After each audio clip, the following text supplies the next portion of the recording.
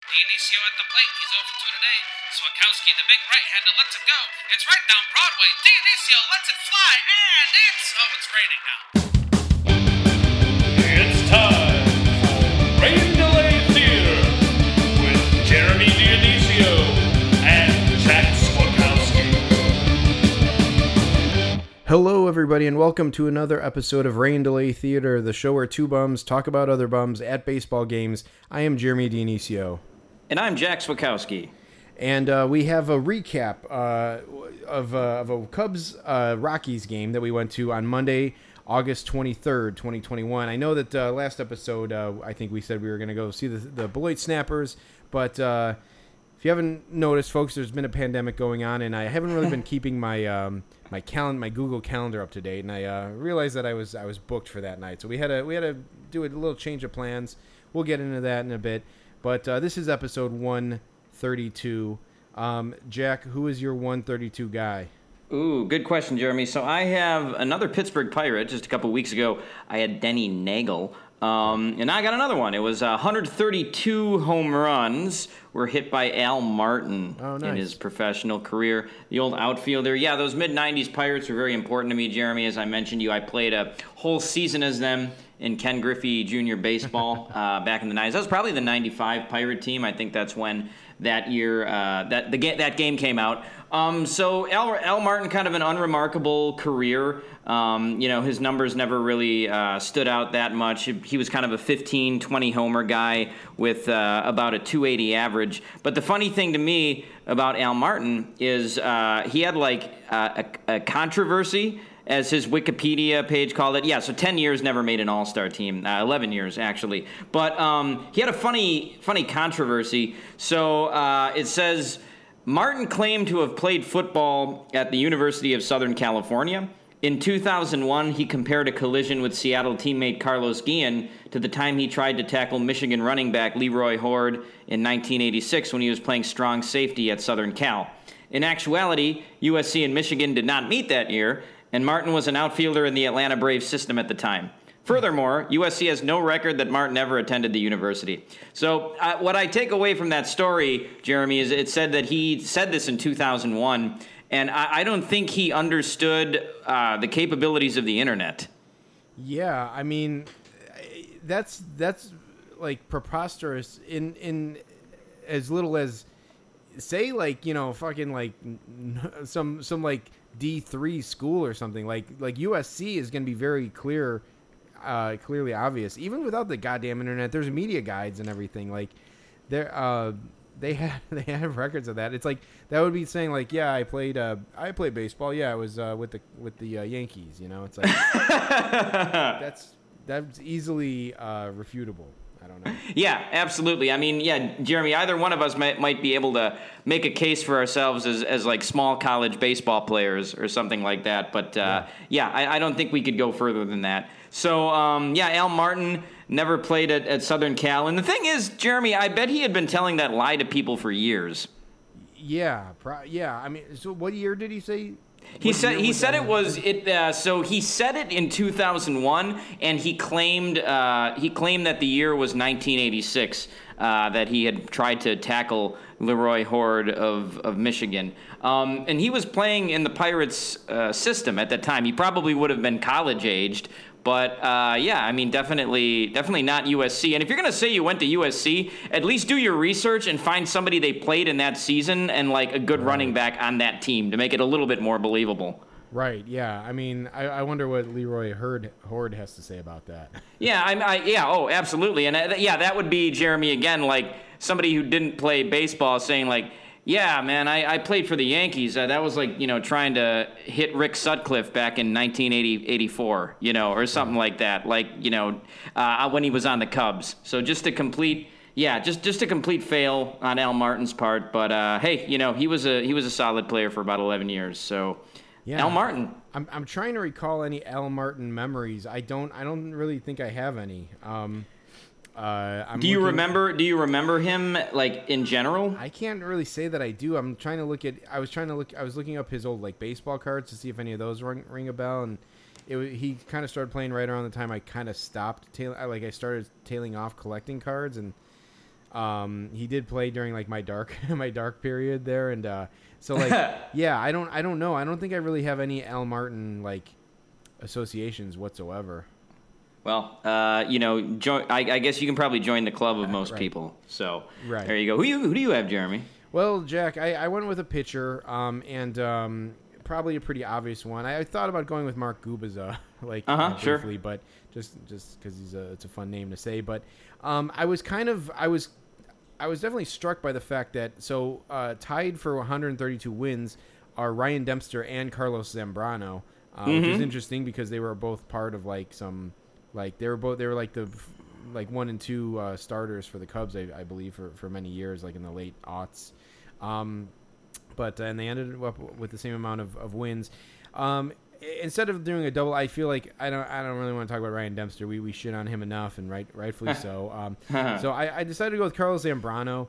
And like honestly, we've talked plenty about Carlos Zambrano from seeing him in the Dogs game alone. But yeah, so he was a great player. He was born 23 days before I was.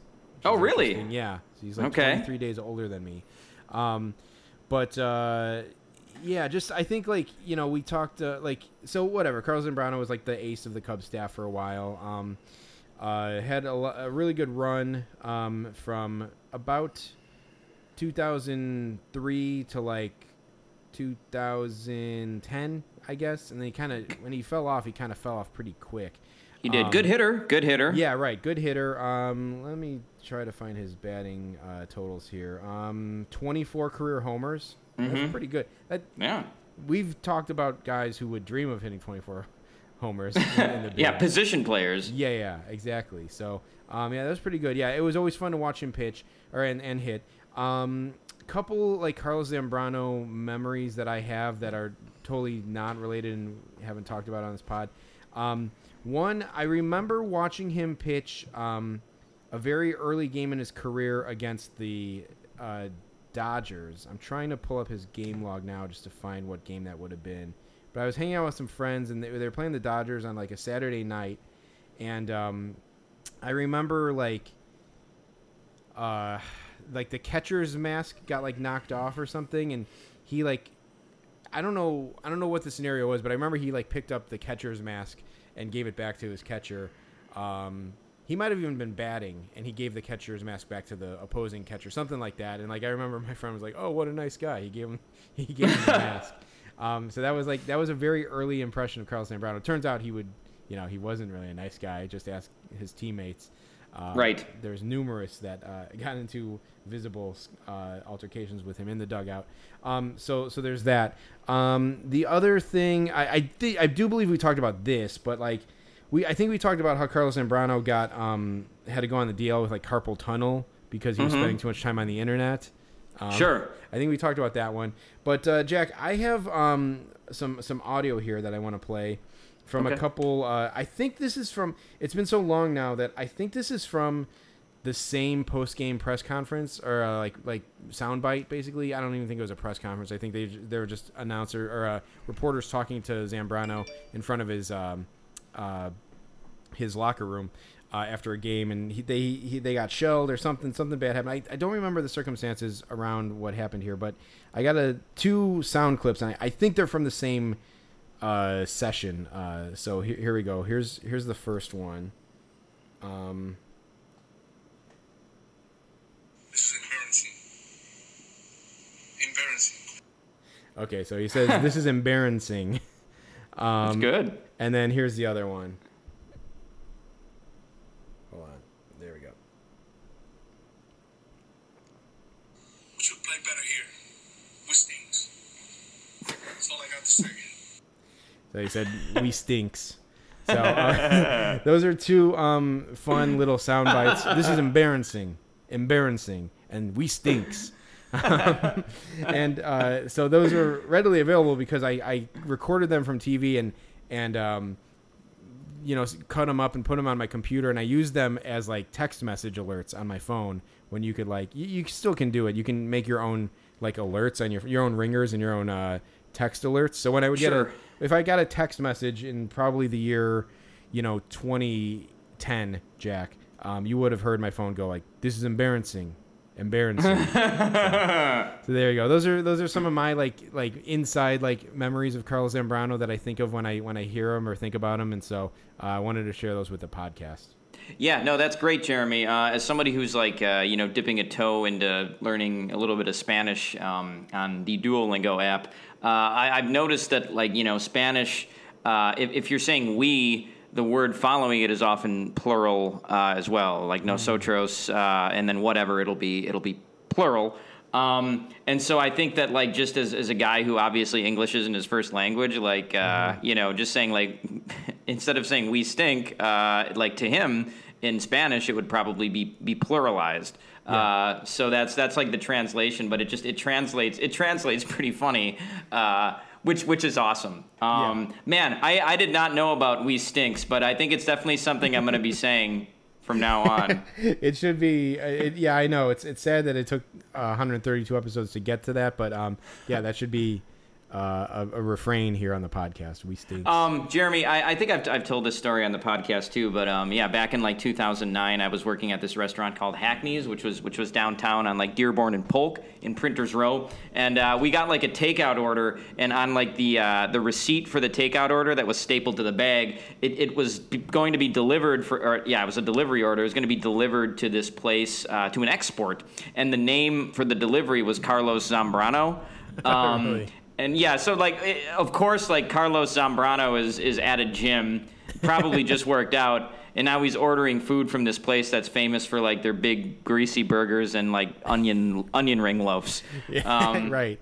So like it could have been. I always figured it could have just been some jackass saying he was Carlos Zambrano, but like no, it makes more sense for it to have been Carlos Zambrano. Yeah, that's really funny, Jack. Yeah, no, for real. Yeah, and folks, the Hackney's burger is pretty good. You can get it on rye bread, which is pretty exciting. Oh yeah, Jeremy. Being a Chicago guy, I'm sure you know Hackney's. But that's a good one, Jeremy. One last question about Carlos Zambrano. Yeah. Did he get ejected from that Dogs game? I know he was yelling at the umpire, right? and yeah. I think the manager of the Dogs got ejected, but Carlos Zambrano may not have. Yeah, I know. It's kind of a cloudy memory, and I don't remember if we marked that down in the scorecard or not. But he was definitely like on the top step barking at the ump, like after he was already removed from the game. I'm sure if we go back and listen to that episode, I'm sure we could find out. But yeah, that would be. Again, another fitting thing for Carlos Zambrano to be thrown out of an independent baseball game. Yeah, after throwing like 80-mile-an-hour meatballs that were just getting drilled out of the park. Sure. pretty typical. Go ahead. Real quick before we move along, Jack, I just wanted to say I don't want to. I definitely think that it's very possible that it could have been Zambrano who ordered that food, but I do have to say, you sparked a memory for me. So I guess we talked about this on the podcast. So at the statistics company that I work at, we used to work with a former baseball player for the White Sox, Brian Ward, and we would, in my early days there, we would all order lunch, usually Buffalo Wild Wings because it was like $1, it was like 25-cent boneless Thursdays or whatever, and so he would usually call in the order. I think he would also go and pick the food up and have a beer and then come back.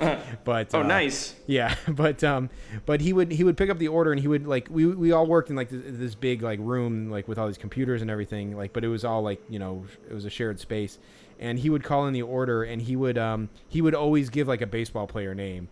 So they'd be like, order for Chipper Jones, or like really? JD Drew. Yeah, he would always say like a baseball player, and like he would never tell us like that he was doing it, and it was always funny to hear him say that. So yeah, I don't know. I'm wondering if Ward would have been around, downtown Chicago at that time. But yeah, it could have been him or Carlos Zambrano. All right, very good, Jeremy. Cool. So yeah, we went to a game on Monday night. It was kind of an impromptu game.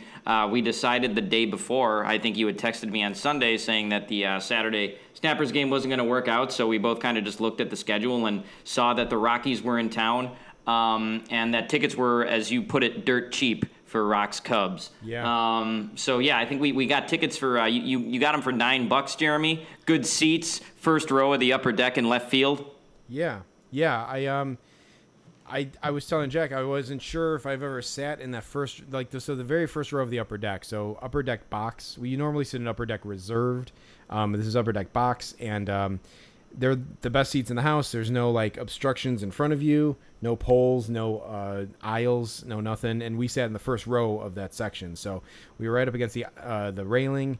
So it was cool. We were I had to go a little further down the line and into left field to get those seats, but it was for $9. I mean, and that's $9 after fees. They were $6 face value. Oof. So there was a plethora of $6 seats to choose from, and so I ended up going with those box upper deck box seats. But it was cool. It was cool to see a game there. Unfortunately, no foul balls. Got sliced over there, but again, it would have been probably terrifying also at the same time.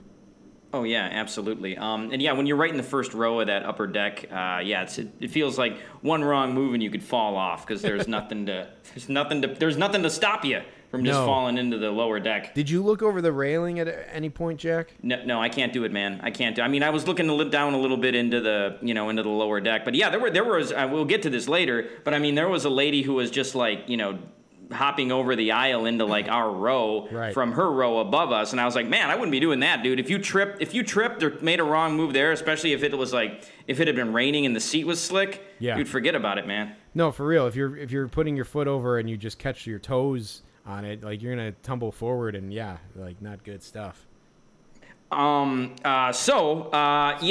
did you look over? Because I didn't look over. I did look down, after at the seventh inning stretch. I looked directly down, and it's I don't know if you're alluding that you're afraid of heights, Jack, but I'm afraid of medium heights. It's I don't comparative to a airplane or something. I think when I'm in an airplane, or if I'm really high up, we went into the St. Louis Arch, I wasn't afraid of that because it's just so abstract, to me, that it's you couldn't just fall and I feel like you would just die, automatically. But something where you could fall and maybe not die, I that's where I get scared. Or anything with those stairs that don't have the backs, they're just just the flat part of the stairs, that kind of stuff scares the shit out of me. Sure. So yeah, this was kind of that. Looking down, I was ooh, it kind of made me a little woozy. So let me just back up and see if I have it right. Something where you could fall and die, you're fine. Something where you could fall and not die but be seriously injured, that's scary. Yeah, fall and maimed, something like that. No, that makes sense. Jeremy, you should try free soloing up mountains. You'd probably be good at it. You'd be like, yeah, I could. This is a height I could die from. No biggie. It's fine. Yeah, well, I'll check out the doc and I'll get back to you. Yeah, it's a good one. Good documentary. No, I won't spoil anything. Okay. So impromptu game. We decided to meet at the park, which we should do more often for games at Wrigley, Jeremy.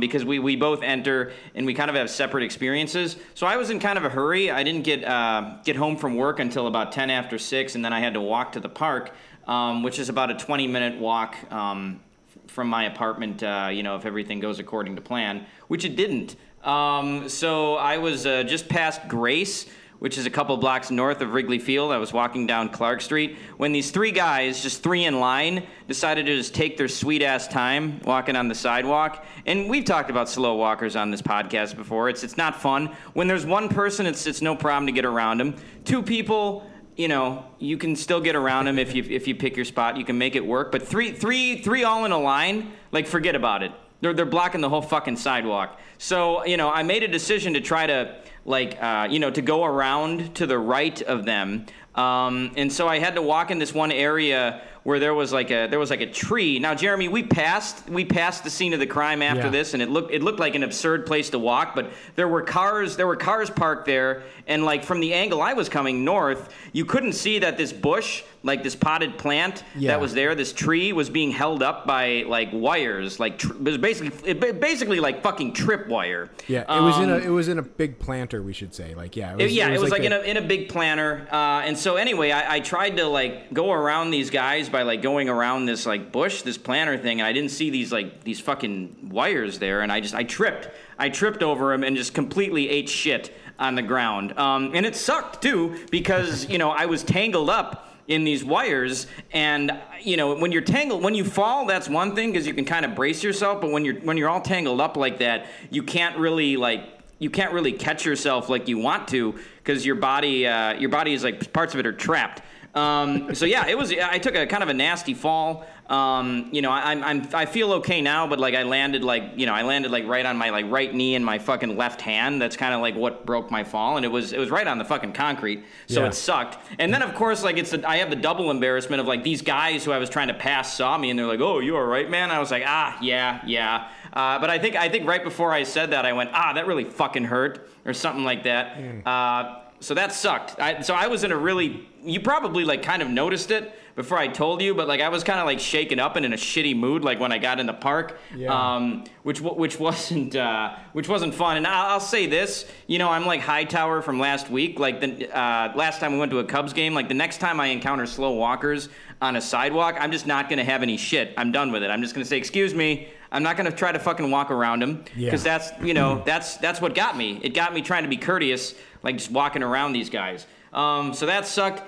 Falling though, it did remind me of a line from the pilot episode of Deadwood. It's the first scene when that like guy is gonna be hung for supposedly stealing Byron Sampson's horse, and he says to Seth Bullock, he goes, "You'll help me with my fucking fall," because like he's afraid of like strangling on the noose instead of just like his neck breaking when he goes down. So that was a good line. "You'll help me with my fucking fall," but nobody helped me, Jeremy.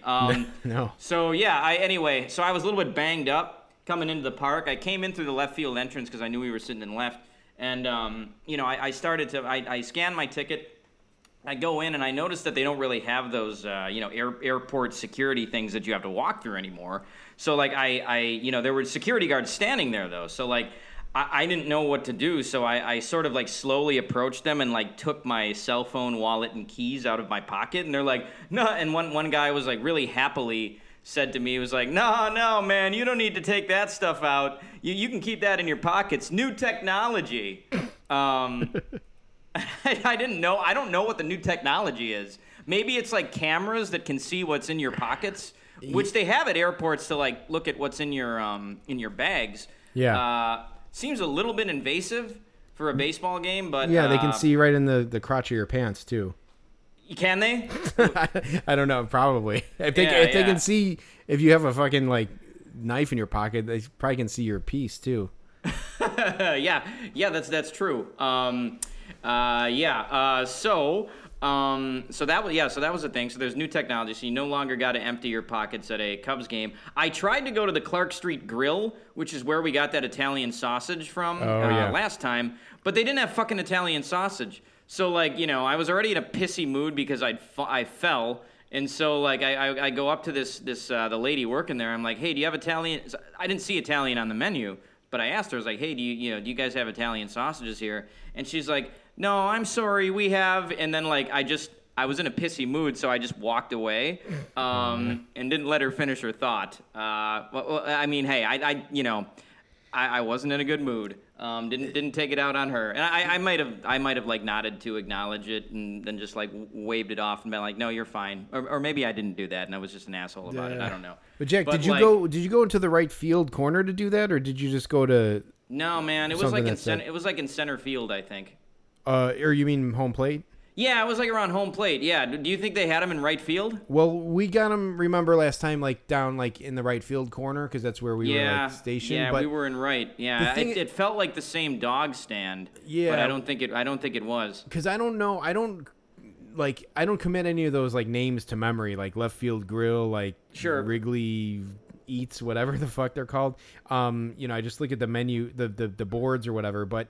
It sucks because they probably have it. They probably have one in right and probably one in left, and like maybe you were just like in the wrong spot or something. But like it's it's kind of annoying that they don't have the same thing in all the. Why do they do that? Why do they have stands where they don't like just have everything? I guess. Yeah, man.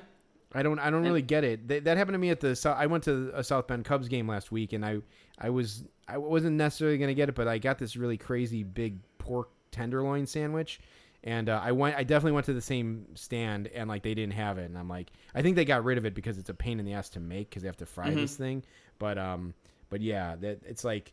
Number one, why don't they have the same stuff at each stand? Number two, what the hell is this a seasonal menu where they're like, oh yeah, that's only for April home games that we have that. It's like, what the fuck? Like, I had it, it was good. Let me get it again. What the hell? Yeah, this isn't the fucking McRib, man. I was thinking of about that Italian sausage since we decided to go to the game. I was like, oh man, I really want to get another one of those. It was so good. Damn. Okay. Yeah, and I couldn't get it, but c'est la vie. That's okay. So anyway, I after that I just decided to go up to the upper deck and get something up there. So I got by our seats, that concession stand that would ultimately be by our seats, and I got a Polish dog. But it was right when I bought it, and then the national anthem started. And so as we've talked about in games, everybody just stops what they're doing during the national anthem. And not only people who are working the concessions, but this has bled over to the fans as well. I feel like the concession workers sort of set the example, and then the fans follow. But I was trying to get mustard on my Polish dog, and there was this lady standing in front of the condiments, and she just stopped what she was doing for the national anthem.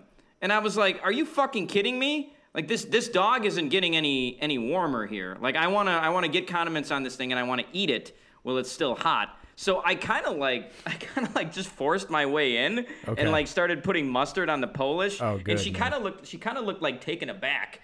But fuck it, man. Like you don't just get to stand in front of the condiments during the national anthem. You can't even see the flag. What are we doing here? You know, yeah. we just like, what's more American than putting mustard on a hot dog? You know, like this is why we're singing the national anthem. So don't.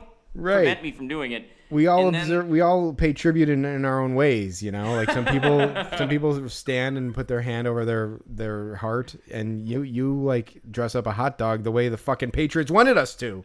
Yes, precisely. And so I tried to go into our section, but I at that point I was annoyed, and I texted you a picture. Like the entire entrance to our section was blocked by people just standing there observing the national anthem, so I couldn't even walk in our section. So it wasn't a great entrance into the park for me, Jeremy, but ultimately I ended up having fun at the game. Well, this is good. Okay, so I was gonna suggest maybe we cross-cut these, like I don't know, like a Christopher Nolan or a Quentin Tarantino movie or something. But it's kind of funny because I kind of had the opposite. Like I was like, it's that episode of Seinfeld where I forget what happens, but like George like has to go do something and Jerry stays at home. Oh, I think like George gets stuck like going to dinner with Peterman, and Jerry stays at home and watches like the Mets game, and like he's like at home just like having a great time, and George is like stuck out, and like the announcer, they show Jerry like kicking back and like eating and watching the Mets game, and then the announcer goes, "You gotta love baseball," or whatever, and like he's just like happy as like a pig in crap. But so I will say I was sweating my ass off. So it wasn't a walk in the park for me, but I did get to my seat relatively early enough to like kind of just chill and just kind of kick back, enjoy the seats, and watch like all the opening festivities. I feel like I've been cutting it close all year, and I've missed a lot of the opening like festivities of the ballpark and like of like the PA announcer and stuff. So I kind of got to pick up on some things there. But real quick, before we move on from all that, Jack, I gotta say that is fucking unacceptable. The fucking like everyone freezing during the national anthem. Like if the White Sox want to do it, it seems like a very White Sox thing to do. If they want to do that, that's fine. But it's like fucking you stop the fucking concessions like during the national anthem. It's like. And I would think like the fans are the ones who would do it, and the workers would be like, well, no, we have a job to do. We have to just do our job. But it's like, I'm almost thinking it's like, well, this is a chance for them, like for like 2 minutes and 15 seconds for them to not have to do their job or something. So maybe that's why they observe it. But like, yeah, it's it's super frustrating. I was gonna say, you again sparked a memory for me, Jack. I forgot to mention. I talked about this on the last episode when I went to the scout seats, and I was in the nice stadium club getting food. Everything stopped there too, like stopped dead in its tracks for the anthem. And I was up going and try to get some like food from the buffet, and again, that was 2 minutes that I couldn't stuff my face with food. So like I was a little annoyed by that, and like another guy there had to be like, hey, anthem, like he said to his friend, and it's like, come on, man. Jeremy, if we ever owned a minor league baseball team, I feel like the ballpark experience would almost be like the XFL of like going to sporting events. Like during the national anthem, like that's the best time to go buy food. Nothing stops for that. Yeah. And other things that probably don't need to be fixed but are. So yeah, like there's a 10% discount only during the national anthem. But yeah, so Jack, my walk to the park was not bad. I was gonna say I stopped at I don't know how many times we've talked about it, but there's a little bodega, like they don't really call them bodegas here in Chicago. It's more of a New York thing. But this little like bodega corner store on Southport and I think Grace, where there's like this like I think it's a Colombian grocery store, and they have empanadas, like hot empanadas. In this case, and it's just like a little corner grocery store, and the empanadas are awesome. I love to stop there either before or after the game, so I stopped there, got myself an empanada for the walk to the park, so enjoyed that. That was my food for the day. Nice. And they're like $2 each, so like you can't go wrong.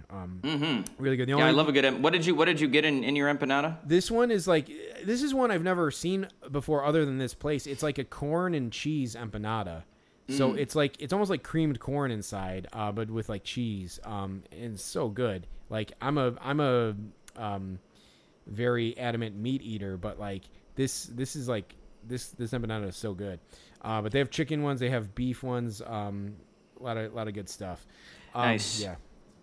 So I got myself one of those, and then I went ahead and got to the park, sat down. Jack, damn, I'm sorry that I'm gonna actually put my video on our Zoom here because I want to show you a picture here. So I got there and they announced this guy. His like name was like Coach like. I don't even know what the fuck his name was. He's like some guy who works with like kids. Like he goes from town to town spreading the love of baseball to kids. And this Jack, if you can look, I see him. Yeah. Yeah. So this fucking douchebag threw out the first pitch. Jack, how would you describe this guy? He looks a little bit like Diedrich Bader from the Drew Carey Show. Okay. But like with glasses on. He looks like a total tool. Yeah. He's got like a weird what would you call that hat, Jeremy? It's like a Panama hat maybe or something. Yeah. That the glasses look fake. It doesn't look like he actually wears glasses. Yes, good call. And he's wearing the City Connect jersey, which also that's not going to win you any points with me, Jeremy. I will say though, the guy's got on some shorts that are not cargo shorts. So I'll have to. I would. We've talked about this before on the podcast, but I'd probably wear those shorts. But yeah, he looks like a fucking douchebag, Jeremy. And like he's wearing like ankle socks, but they're like the socks where you can't even like see any fucking ankle on the socks. He just looks like he sucks, man. And he looks like if he goes from town to town like teaching kids to love baseball, it looks like he's doing it mostly so he can pick up single moms. Yeah, I know. This guy definitely thinks he's like hot shit. But yeah, but even his shorts are like annoying me. Like they're like short, they're like too short, and like his just legs look dorky. Like yeah, he just looks like such an uber dork, and like he looks like a fucking like he looks kind of like those guys who we saw at the Under Armour game with like the kids, like the fucking like Poodle Man and all those people. Just like some fucking like metrosexual like dad or something. Like just kind of a bummer of a person. And I know I'm dating myself with the metrosexual comment there, but still, like, anyway, so he threw out the first pitch. He threw it out, and then he like chest bumped the Cub. What's the fuck is it? Clark, the Cub. Yeah. And like, yeah, he was a total douche. Definitely the hat was douchey. Then this actor, Chris Witowski is his name. I was never really sure what his name was, but he's a comedian, a comedic actor. He was on the show Love on Netflix. He's been on other things here and there, but he's also he's in those commercials. I think it's for Progressive Insurance where it's like don't turn into your parents, and like they like have those things where like it's like the guy says like the waiter doesn't need to know your name like when you order at restaurants, and like whatever, like I'm trying to think of some of the other ones that they do, but like he's in those commercials, so he's a pretty funny guy from what I've seen of him acting. I guess he's got a new Netflix show, so he threw out a first pitch, and then they played a highlight package of Giovanni Soto and Aramis Ramirez, and then they both came on. They both threw out a first pitch, so I think that was cool to see like some like. I don't know about Soto, but definitely Aramis Ramirez, a beloved former Cub. But they threw out first pitches, so that was cool. And I haven't really gotten to see too much of that this year. Another thing that I didn't really get to hear is so the new Cubs PA announcer, Jeremy Paprocki is his name. I was able to hear him talk more, and I picked up on like a little inflection that he does, and he kind of said, I'm pretty sure he kind of says like duh, like his does turn into like duh.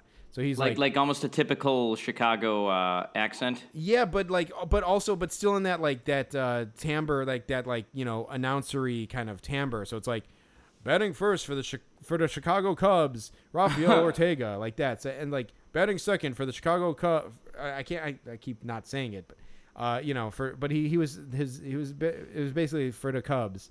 Yes, I don't know. Like I told you, Jack, about that, and like I was hesitant to tell you because I feel like once you hear that, it can like ruin a person for you. So I didn't want to share that like lightly, but I don't know. You probably could definitely miss it if you're not paying attention, but like I don't know. It stood out to me just because I heard him talking. Maybe it's for the home fans, like the Bears. Who knows? Maybe he's trying to get the Bears gig for this fall. I don't know. Yeah, maybe.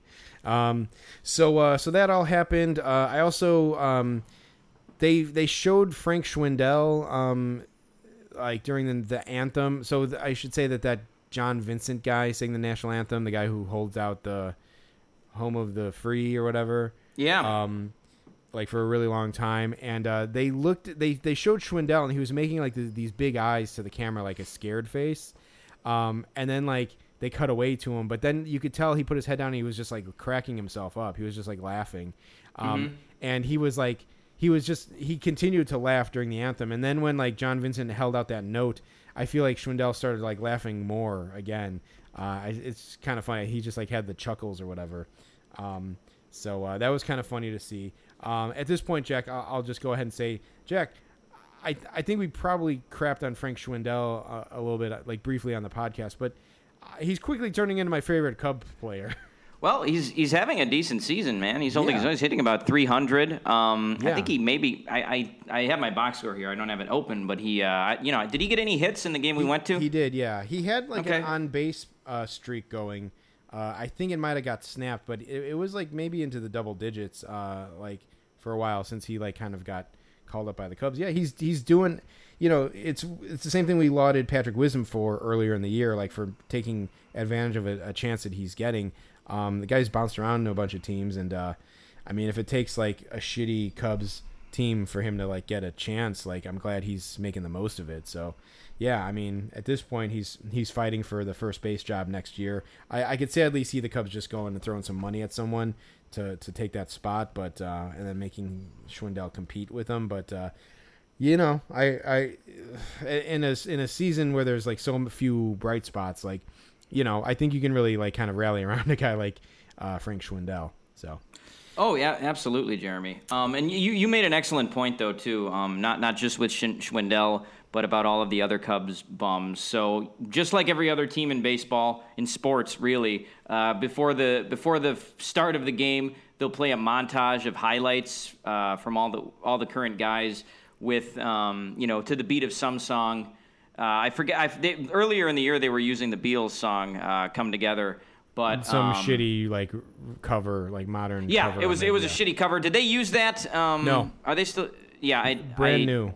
Okay, brand new. Yeah, but anyway, they had to cut together a video now of all these bums, and they had to take out all of the good players like Baez and Rizzo and Bryant. So there's nobody, Kimbrel, so there's nobody left. It's just all of these Cubs bums, and the highlights were very, were pretty mundane. Yeah, no, and like it's intercut with like footage of them like in a studio, like with like cool lighting, like dramatic lighting, and like they're looking like hard into the camera and stuff. And like one of the guys they actually filmed for that was like Andrew Romine. It's like, Jesus Christ, like it's like so I'm just thinking about the poor production staff for the Cubs who have to like make these videos, and so like they had to go and shoot, because they probably shoot that at the beginning of the year, maybe even in spring training they shoot those, but they had to go and like set up a whole nother like video shoot with the new guys, and then they're like they have to like set up like Andrew Romine. It's like, all right, Andrew, like give us a hard look into the camera.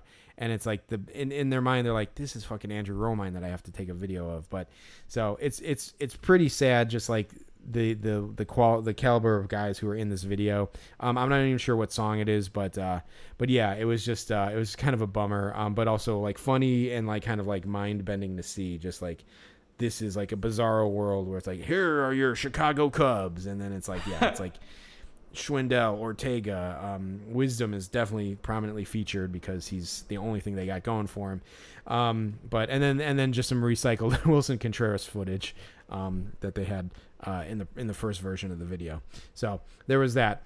I think it was right around the time, it was either right before or right after the video happened. They warm up on the field, like the players long toss to coaches or whatever, like maybe a bullpen coach or whatever. And so, like I said, we were standing we were sitting in the first row of the upper deck, and we're right at the point where the screen ends. So if players throw balls into the stands, a lot of times it's in the section we were in. And I don't know if it was a bullpen coach or who it was, but one of the coaches like threw a ball up into the upper deck from the field, which is pretty crazy, but cool also. Right. I guess he was trying to throw to someone like maybe like 10, 12 rows back. He threw it, and a bunch of people like reached for it. And I think the first one like ricocheted off someone's hands and landed back onto it went over the upper deck and like out to the lower deck. And so then the guy had another ball, so he threw it again, and he throws it, and it goes over my head, but it was like right in line with me. So it was right over my head. And I look back, and like this old guy, probably in his probably early 70s, I would say. You got to look at him, Jack, right? Oh yeah, I mean he was man, he's probably 75 or 8, if not 80. He was an old guy. Yeah, definitely. I would say, Jeremy, early 80 to early 80s. Okay, all right, fair. So they threw the ball up to the guy, and by the way, I hope my father-in-law doesn't hear this because we're celebrating his birthday this weekend, which is the reason why I can't go to the game. But he might not be happy with that comment, so we apologize. It's this guy. I'll say this guy made a great play. He caught it one-handed. Okay, so that this coach throws it from the foul line all the way up to the probably like the 10th row in the upper deck box, and the old timer catches it like barehanded. Yeah. And then I looked at the player and the coach, and he kind of shrugged, and he was kind of like still staring up. And then the old guy, the old timer, turns around and looks, and there's like a kid behind him, and he's like, he hands it to the kid, and like the coach gave like a thumbs up or something. And it's like, I know we just recently talked about give it to a kid, but it's like, what a bunch of bullshit. Not like that guy made an awesome fucking play, awesome catch. And the guy's been on this goddamn earth for 75, 80 years, and he makes an awesome catch. He should get to keep the fucking ball. And he had to hand it to the fucking kid. It's bullshit. The kid wouldn't have been able to catch that goddamn ball. The dad that the kid was with didn't catch the ball. This guy, it's not like a 20-year-old fucking dude with a affliction shirt and fucking snorting fucking Adderall. This is like an old timer, clearly Cubs fan, at the game, he's supporting the team even though they suck. And he catches makes an amazing catch, and he has to give it up. It was so frustrating. I felt bad for the guy. But yeah, so it was just a bummer. And it's even the player should have been like, hey, that guy made a great catch. Let's let him keep the ball. But yeah, no dice. Yeah, Jeremy. I mean, maybe he thought it was like a Jackass or like a Carl Havoc situation where it was like a young guy dressed up as an old guy or something. Yeah, right. I don't know, Grandpa. but but I wish I wish I could have seen that play. Who was that really like that octogenarian coach that was for the Mets for a while? Do you remember the guy I'm talking about? Phil Regan, right? Yeah, Phil Regan. And hey, I'll say this, Jeremy. I know you mentioned your father-in-law's birthday is being celebrated this weekend, but I mean, yeah, if you can make it to 80 years old, like that in itself is pretty damn good, right? Yeah, for sure. And then oh, go ahead. No, I was just gonna say, and especially if you can make a bare hand play at that age, that's even better. That's what I was gonna say. Yeah, for sure. Yeah, absolutely. So anyway, so the game started, and just picking up things here or there. A lot of these guys, it's our first time seeing them in person, and so I haven't seen Frank Schwindel play. But Jack, I was delighted to hear. Not even so much because I like this band, but it's just a cool, like, it also shows that he's like old for like a rookie or whatever. But his walk-up song was Self-Esteem by The Offspring, which is like, the Offspring are kind of douchey, but I don't know, something about Frank Schwindel, like being, first of all, like he's a baseball player, like who's playing like a alternative rock song from the early 90s. That's pretty cool. He's like a New Jersey guy. He kind of has like a funny like New Jersey accent a little bit. So I'm kind of down with the whole Frank Schwindel like vibe, and the fact that his like walk-up song is like Self-Esteem was pretty cool. Yeah, Jeremy, I'm curious. I'm definitely going to have to try to download some Schwindel interviews now. Just the name Frank Schwindel seems kind of ridiculous, but just now knowing that he's from New Jersey, it puts that name in a different perspective. Yes, it's the only way that name could be cool is if he's like some Jersey guy. It's like, hey, you better go down and talk to Frank Schwindel. He's gonna set you straight. Like, it's like, is that a threat or is that advice? I don't know, but I'll go talk to him, and I'll carry a piece just in case. Right. But yeah. Don't you worry. Frank Schwindel's gonna sort this all out. Don't you worry. Yeah, come heavy or don't come at all, as Uncle Junior would say on The Sopranos. So there you go. Yeah, so Kyle Hendricks was the guy they had up on the scoreboard tonight answering all the questions about, like, what is your favorite blah, blah, blah. And so for Hendricks, they asked, what is the weirdest thing you've brought on a plane? And his answer was a honey-baked ham. So I wonder what the scenario for that was. Yeah, I know, but that's like comically funny. That's like a comically hilarious, like, phraseology, like, for comedy writing. It's like, sorry, I seem to have misplaced my honey baked ham, something like that. It's like, that's just like a funny joke, and I don't know if Hendricks was trying to be that funny. I think he at least he recognized how funny that sounded. So yeah, kudos to Kyle Hendricks. Hey, shit, Jack, you know what? That's enough to get him removed from the all boring roster. So I have to go with my backup now. Yeah, there you go. Jeremy, I can only think that the scenario must have been a type of thing where, imagine a visiting player from Chicago wanted to take home like a Giordano's pizza or something. He must have been some famous deli somewhere that had the best ham. I don't know. Yeah, well, Honey Baked Ham is its own company, and people do get that shit. Is that its own thing? Yeah, and it's like a spiral cut like ham. I don't know if it's like it. I'm not a ham guy, but like no, I don't like ham. There's no scenario where I would ever buy a ham. Yeah, me neither. So like, but like, if I was ever to eat any ham, like Honey Baked Ham sounds pretty damn good. So like they put it's like a sweet like coating on it and stuff. I don't know, but like they put brown sugar on it and stuff. It sounds pretty good, but yeah. So he said that they also asked him, like, one of the questions was like, if you could choose to live anywhere for 1 year, where would it be? And he said Southern California. And I'm looking it up right now, but Jack, I'm pretty sure he's from Southern California. Yo, he is. He's from Mission Viejo, California. I don't know where in California that is, but I mean, if somebody asked me where I would want to live for a year, I wouldn't say Milwaukee. Right, yeah. No, it is. It's south. It's like south of L.A., where he's from. So, yeah, definitely it's definitely Southern California. Almost, it's almost northern Tijuana. So, so yeah. So, like, it's... I don't know. This is shit. Then, God damn it. I think he put himself back on the all boring list because it's like saying, where would you like to spend a year? But, same corner, same neighborhood, maybe a block over, 1 year. I'd spend it there. So, shit. God damn it, Hendricks. All right. You're back on the list. Damn you. Jeremy, I feel like these when you see a player do one of these, they just make themselves prime candidates for the boring list. Yeah, right. Yeah, definitely. There's not many guys who give interesting answers on these things. No, it's just like high school. It's like you open your mouth and you're just asking to get made fun of. Like at least with this podcast, the mentality that we bring to the show. But yeah. So sorry, Hendricks. You're still my. I said Schwindel's quickly becoming my favorite. Hendricks is still my favorite, but I have to take a shot where I can, I guess.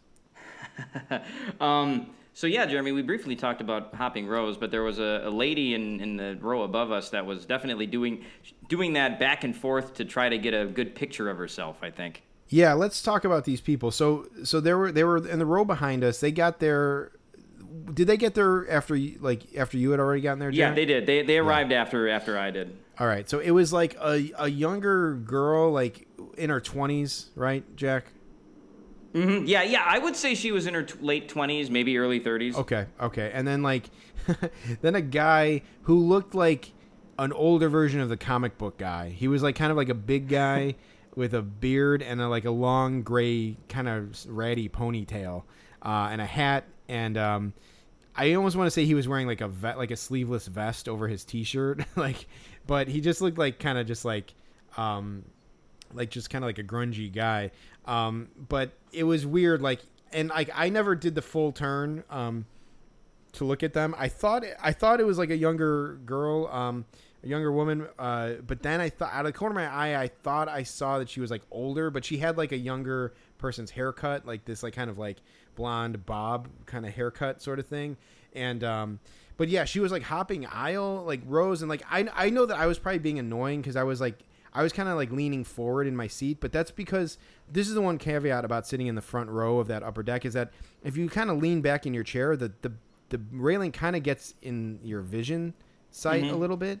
So I was leaning forward and I was probably blocking her view. But there was also like fucking like 4 people around us. So I was like, man, if you can't see, it's like you might just have to move to another seat because I'm not going to sit back and miss it just because you can't see over me. Like if it was a packed house, it would be a different story. But like I really felt like if you had a problem, you can move. And so at some point she went and sat like next to me for like 5 seconds, and then it was weird. And then like she jumped back up, and then she was like she went to cross over this guy, and she like instead of like passing by him, she went down a row, went past him, and then went back up to the row. It was odd. And it was just like, what is going on here? I didn't really get it. We didn't really get the dynamic of who those 2 people were. Pretty sure that it was her dad, but like, I don't think it was like some sort of May December romance. But we did notice that later on, this guy had a shirt that said "World's Best Dad" or something. So, and it was like a Cubs shirt as well. Yeah. So, but yeah, for a while I was definitely wondering what the dynamic between those 2 was. But it turned out to be. Go ahead. No, she was talking, but it was weird because she was talking to him almost like not like a kid would talk to their dad, especially someone in their 20s or maybe I guess 30. I don't know, but she's like, oh, what about that? Like, that's funny, that's weird, right? Like she was kind of talking to him like a friend or like a beau or something. I don't know, but like yeah. But it was just weird the way that she was talking to him. Like it didn't seem like a parent. Daughter kind of thing, but I don't know. It was weird. But yeah, so that happened. Like that was just like a glimpse of what like was going to happen there. It's in the top of the 3rd inning. We were sitting like basically at the end of the row. There was like 2 people. There was 2 seats next to us, but they were never occupied. But these 2 guys came in, and I think it was like a guy probably in his like late 30s, early 40s, and like his dad, I think. Yeah, the impression I got was that it was a father-son. Yeah, and they definitely seemed. I think this section was like that row I think is like season ticket holders because I think I bought someone season tickets for this game. So I'm pretty sure they were season ticket holders, and they kind of like jog in and like go right to the aisle, and they kind of try to shoot past us really quick. Like it was one of those things where they darted in the row, and then we saw they were coming, and like we had to like get up, but they were like kind of ready to just zoom right past us. And the younger guy, had a huge bag of McDonald's with him. He did, and I was kind of pissed that we had to get up because it was kind of right in the middle of the inning. Yeah. And so I got up, but I kind of also looked at the guy because he had that big bag of McDonald's, and then his dad made eye contact with me and just smiled like it was almost like when you see Charlie Brown smile and it's like the smile is almost like broken. It was like that kind of smile, and so I was like, oh, all right, like these guys are all right. But he definitely did have a big bag of McDonald's, and I'm surprised they let you in the park with that. Well, this ties into empanadas a little bit too, but like there's always been like gray area about like what you can bring into the park and what you can't. Lord knows me and my dad have explored those boundaries. We actually went to there's this really good Argentinian place that we would go to sometimes, and they have really great empanadas. And one time, I think I either called or like we went to a game and then asked for the next time, like, can you bring in outside food? Like we just went to make sure like we knew the guidelines. And then like based on that knowledge, we stopped at this place, ordered like 6 empanadas or 8 or 10 of them. I think we ordered like 8 or 10 and brought them into the park and ate them throughout the whole game. And it was oh goddamn. Pretty awesome actually. But I remember the guy checked my dad's bag and he looked at him and he's like, oh, you guys are going to be eating good today or something like that, which is funny. But yeah, so like we've brought in empanadas before, but yeah, you can bring in food. I think they just don't tell you that because they don't want you to do it. But there used to be like a Bocce, I don't know if there still is, but there was a Bocce's Pizza right by Wrigley where they sell, it's a place in Chicago where they sell like these giant slices of pizza. They're about the size of like 4 like frozen pizza slices like in one. I used to really like going there. Yeah, for sure. It's like a great drunk place to go. It's like a $5 slice, and you used to get a free like cup of soda. You did. Yeah, and so it's a great place to go, and they're open late. But there's one right by Wrigley, and you could bring in a slice of that for sure. But most people don't know that. And so like these guys are probably season ticket holders, and they're probably like, they probably bring in food all the time because they don't want to pay for it. I've seen people bring in Subway before. So yeah, it's possible, but certainly people don't know about that. And like, yeah, no one's really given up that information. Yeah. I'm thinking, what kind of food can we bring in now, Jeremy? I don't know. But, yeah. Right. Yeah, and apparently be lauded for it by, depending on what security guard is there. Yeah, right. Depending on what his tastes are. This guy was apparently a Latin food fan. So. Yeah, right. No, I was gonna say I could sneak them in my pockets, but they'd still see I had them with the new technology that they have. That is true. Yeah. All right. Yeah. So next on the list. Okay. So this was a weird moment, Jack. They showed. They were showing this like montage of clips, right? And it was like these weird, like beautiful, like sunsets at Wrigley Field or like beautiful skies. And it was like some sort of video package, but over the theme song, or over the video, they were playing a song. And I'm going to do this, for our listener, Pete Greenwood out there. But, over the loudspeaker, you hear this. Bad boys, what you gonna do? Bad boys, what you gonna do? What you gonna do when they come for you? So they had the Bad Boys theme song playing over that visual, which was weird. And then Andrew Romine came up. So I'm like, is this Andrew Romine's walk-up music, or is this just pictures of the sunset? Like, then they played Bad Boys over it for some reason. It would turn out that Romine would obviously bat again later in the game, and they played the Bad Boys theme song again. So it is Andrew Romine's walk-up song. So this is another walk-up song that we're learning now from actually seeing these guys at the game. But, whenever you can hear Bad Boys at the game, that's always a nice thing. And whenever you can get me to sing it a cappella on the podcast, I don't know if it's nice, but, that one's for listener Pete Greenwood. Jeremy, we do like to do karaoke, from time to time. Yep. So I would not be disappointed if sometime like on my birthday, or something. If you were to do that one, To do I Bad think I Boys? might like it. Yeah, All right. yeah. I'll keep that in mind. I've never seen anybody do that one, and it's kind of like a fake reggae song. So Yeah. I'm not sure if it would be considered offensive if you did it, but I think it that's would true. be. I think it would be good, Jeremy. So you got to keep that one in mind. Yeah, it's definitely one of those. That is a real song and a real band, and like I definitely think they've like totally sold any sort of cred that they have by lending their song to the show Cops. Eric Andre, comedian, has a really funny bit about like the song Bad Boys and like using like a reggae song, and it's like reggae is supposed to be like a song about like love and peace and like just like taking it easy and being chill and like smoking pot, and they're playing it over like clips of like cops like bashing in doors and like slamming people into the ground and saying like, "You're under arrest, motherfucker." Anyway, but yeah, so yes, I wonder if they have that at karaoke, and it's also probably also like a 5-minute song with all these weird verses that you wouldn't like know. Right. It would kind of kill the crowd. You know, if you could do maybe ask Fred, the karaoke jockey, to do like 1 minute of Bad Boys, and that'd be enough. So Yeah, come up with our own edit for it. Right, precisely. So yeah, that'd be good. We'll keep that in mind. So Jeremy, the stars of the game for you anyway. They were sitting to your left. And like a couple seats over. I could not hear them at all, but eventually, like, this must have been at the top of the 6th or the 7th inning, you said, like, Jack, I got so much here, man. This might just be like what the whole podcast is about. And then you said to me, like, you got to look over at these guys because I want you to get a clear view of what they look like. So I looked over at them, and I have to say, so our generation, Jeremy, well, I'm a millennial. I'm an old millennial. I don't know if are you Gen X? This is funny, Jack. I'm on the cusp. Like, I'm in this, like, so I was born in 1981, and it's truly like a year that is undefined. So like they call us like Zennials.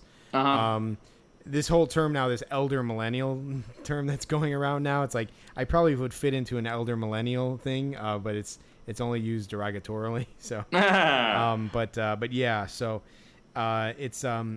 it's weird, but yeah, I'd like to claim Gen X. But, yeah, no one wants to be a millennial if they don't have to be. Yeah. But be it Gen X, be it millennials, they tend to blame the Boomer generation for everything that's wrong with society, and they've studied this, and the Boomers' parents grew up in the Great Depression, so those parents wanted their kids to have everything that they didn't have. So they gave the Boomers everything, and that just sort of defined, it gave a sense of entitlement to that generation, et cetera, et cetera, et cetera. And then Boomers destroyed society, depending on who you believe.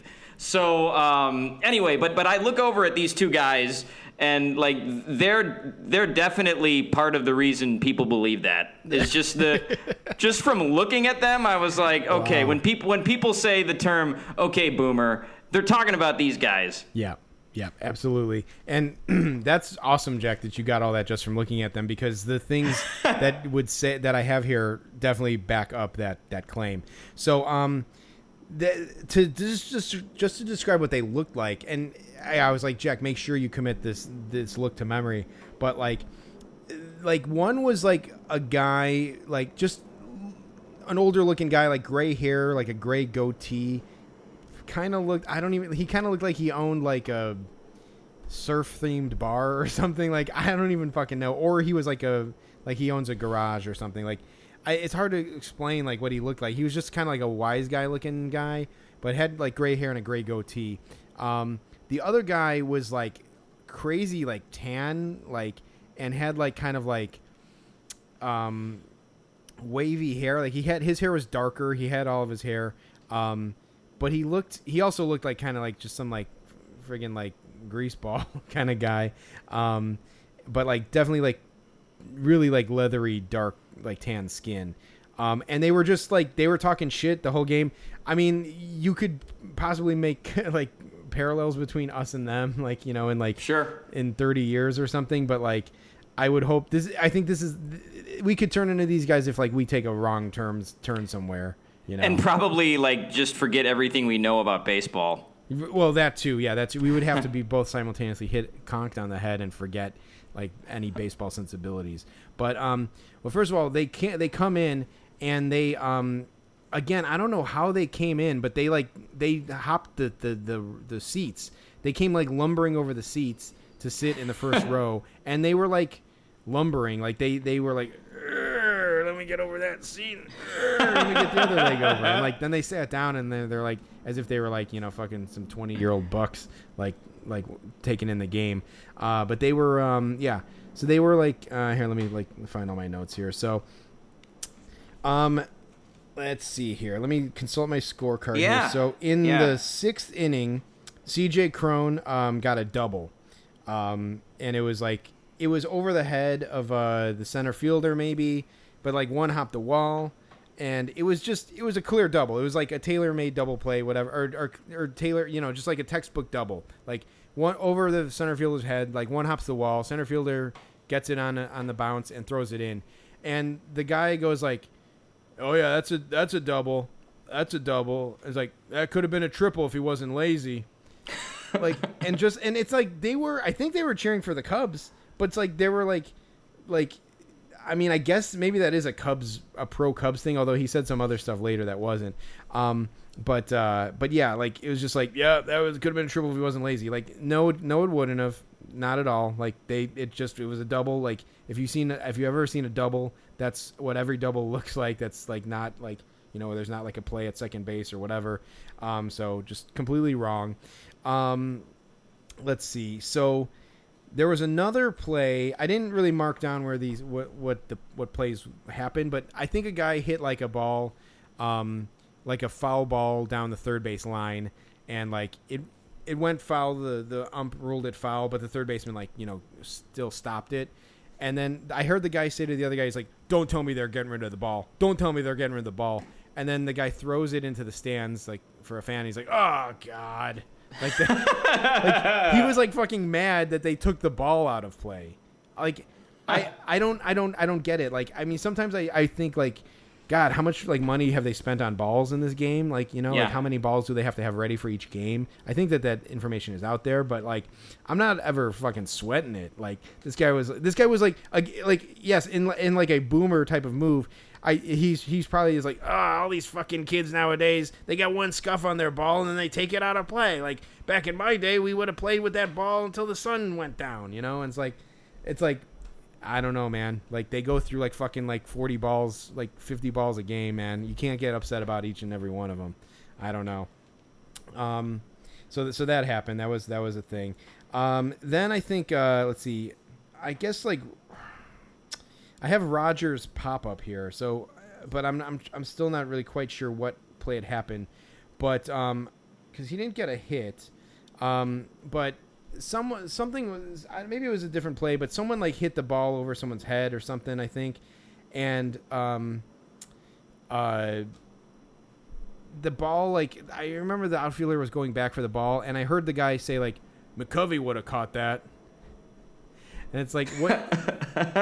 Okay, Willie McCovey would have caught a ball over a normal guy's head. Like, okay, I guess that's so. Like, what do we like? What's the takeaway here? Like, and like, are you telling me that this guy's? I mean, maybe he saw Willie McCovey play, but also like, Willie McCovey played for the San Francisco Giants, right? Yeah. So I don't know. I have my doubts as to whether or not this guy knew what he was talking about. And was Willie McCovey even known as a good fielder? I mean, he was more of a power hitter, right? He probably meant Willie Mays, like with the over-the-shoulder catch, but he probably fucked it up. But the other thing is, like, okay, so great. He would make that play. He's also in the Hall of Fame and one of the best players in the history of baseball. Not everybody can do that. If they could, then Willie McCovey making that play wouldn't mean shit. So, like, who cares if he would have made it? It's like, a guy hits a homer and he's like, oh, well, fucking Babe Ruth could have hit 711 more of those. It's like, yeah, that's why he's Babe Ruth. And that's why this guy is whoever he is. It's like, what, you want everyone to be like at the same elite level? Then everyone sucks. Then everyone's average. Like, that's the point, is that there's some guys who are really good and some guys who are average. And when you see guys who are really good, you appreciate that. And when a guy's average, you don't say like he should be elite like everyone else. Like it's fucking stupid. Another thing that happened, they played a song, and now I don't. This is the bad thing about recording like 2 days after we go to the game, Jack, because I forget the little details, but I'm pretty sure it was a straight up observation. But they played a song, and the guy goes to the other guy. He's like, "Hey, Green Day," and that was it. Oh God. He's like, they got excited about a Green Day song. So, okay, cool. He was excited about a Green Day song. That happened. And then the last thing, oh, God. I don't even know. Like, I'm trying to interpret this note here. But I heard him say something like there was, like, a fly ball or something that maybe, like landed, like, out of the seats. Actually, I think that's what happened. I think, like, Brendan Rodgers hit the ball and it sliced into foul territory and like into the stands, and I think that's what he's saying. Like Willie McCovey would have caught that, which I don't know what he means by that. But at another point, I can't exactly remember what it was. There was a ball that got hit, and the guy was saying something like, "It's like there's no nice in baseball. There's no nice in baseball." Like and then he said like, "Can't catch a fly ball. You're paid to catch a fly ball." And I'm not even sure what the hell play he said that on. Like he might have said it on like a bloop hit or something, but I don't even know what he was talking about with the no nice in baseball. And like I have to assume he was trying to quote the Tom Hanks line, which is "There's no crying in baseball." Wait. What did he say again? There's no nice in baseball? He said, "There's no nice in baseball. There's no nice in baseball." It's like, what are you talking about, man? Yeah, even Carlos Zambrano can pick up a guy's face mask, right, you know? Exactly. It's like, yeah, that guy was a major asshole, and he even had a moment of weakness where he was nice. So I'm glad I actually brought that up for this episode. The last thing I heard these guys say, Jason Hayward came up in the bottom of the ninth inning, and actually came in the clutch, like surprisingly. But he came up to bat, and like the guy goes like, "There he is, $120 million man," and I'm like, he's not like that number is wrong. I looked it up. His contract is for $184 million, so he's not egregiously off. But it's like when you're gonna put that when you're gonna ascribe that dollar amount to it, to say $120 million, it's like you're so close that like. It's bad that you were that far off at the same time. It's weird. Yeah, well, Jeremy, I had forgotten that they paid Hayward that much. So that is, I almost would have believed the guy if he said 184 million. Oof, that's ugly. I knew it was more than that because, yeah, I mean, 120. I mean, that 120 is egregious, but like, I'm like, it wasn't that. It was more than that. Like, sadly, but yeah. Jeremy, I do have to comment on the CJ Cron thing. Like, what is it with old men and commenting on guys not hustling? Like, you know, like you could do any better if you were out there, and that, you know, that's the common criticism for people. Like, oh, you shouldn't criticize the athlete because you can't do any better. But what is this need for old men to be like, yeah, that guy's not hustling, like he sucks. Yeah. Like, yeah, he is hustling. Do you have any idea how hard it is to run 180 feet in like 8 seconds?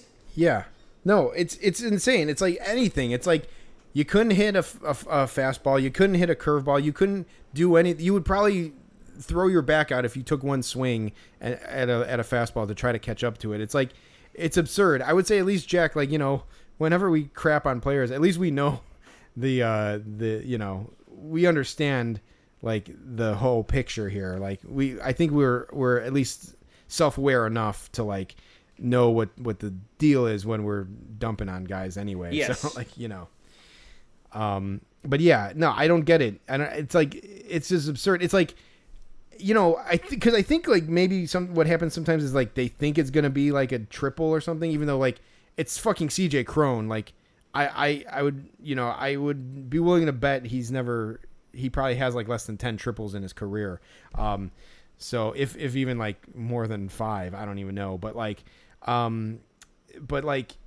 I think maybe he might have thought it was going to go further or something, and then he was like, well, it would have been a triple if he wasn't lazy. You know, it's like, fuck you, dude. Like, you suck. So anyway, so that was kind of like most of the stuff I had on those guys. Yeah. But yeah, they were definitely a fountain of entertainment when I kind of thought the game was going to be kind of basic, but it was those guys definitely offered a lot. We should talk about the two people behind us again, just to go back to them really quick. The older guy and the daughter. That's something we probably should have mentioned when we talked about them the first time. But there was a moment in the game later on where these two like younger girls showed up, and they were like in row 2, like they went into row 2 behind us to go to their seats, and at this point, I don't even know if you saw this, Jack, but the daughter was sitting in row 3 at this point. She somehow now ended up a row behind where they originally were, and she was like sitting there like probably talking to her dad, but like, you know, like leaning forward and talking to him like in his ear or something. And these two girls came in, they were like in their 20s or something, I would say. They came in and like they're going down the aisle, and they get to the guy, the dad, the older guy, and the guy doesn't move at all. He doesn't move. He doesn't stand up. He doesn't like scooch his. Sometimes people don't stand up; that they scooch their legs to the side. He doesn't do that. He just like looks forward, and he doesn't even look at them and say sorry. He just doesn't move. And I looked back, and he kind of had this like weird, like kind of like sheepish grin on his face or something, of this like sly like faux embarrassment look on his face or something. And the girls were just standing there like, what is happening? Is he gonna stand up? Is he just not standing up? What the fuck do we do? And the daughter leans down and says, he has a tough time getting up. And then they just climbed over row 2 and row 3, went down, and then climbed back down, just like his daughter did. Like, so this guy has everyone like, you know, climbing rows just to get around him. But it was like, it was the weirdest thing, because like he didn't even look at them to say, sorry, I can't get up, or hey, would you mind going around? Like, he just sat there and like almost waiting for his daughter to bail him out, to say something. It was so weird. Yeah.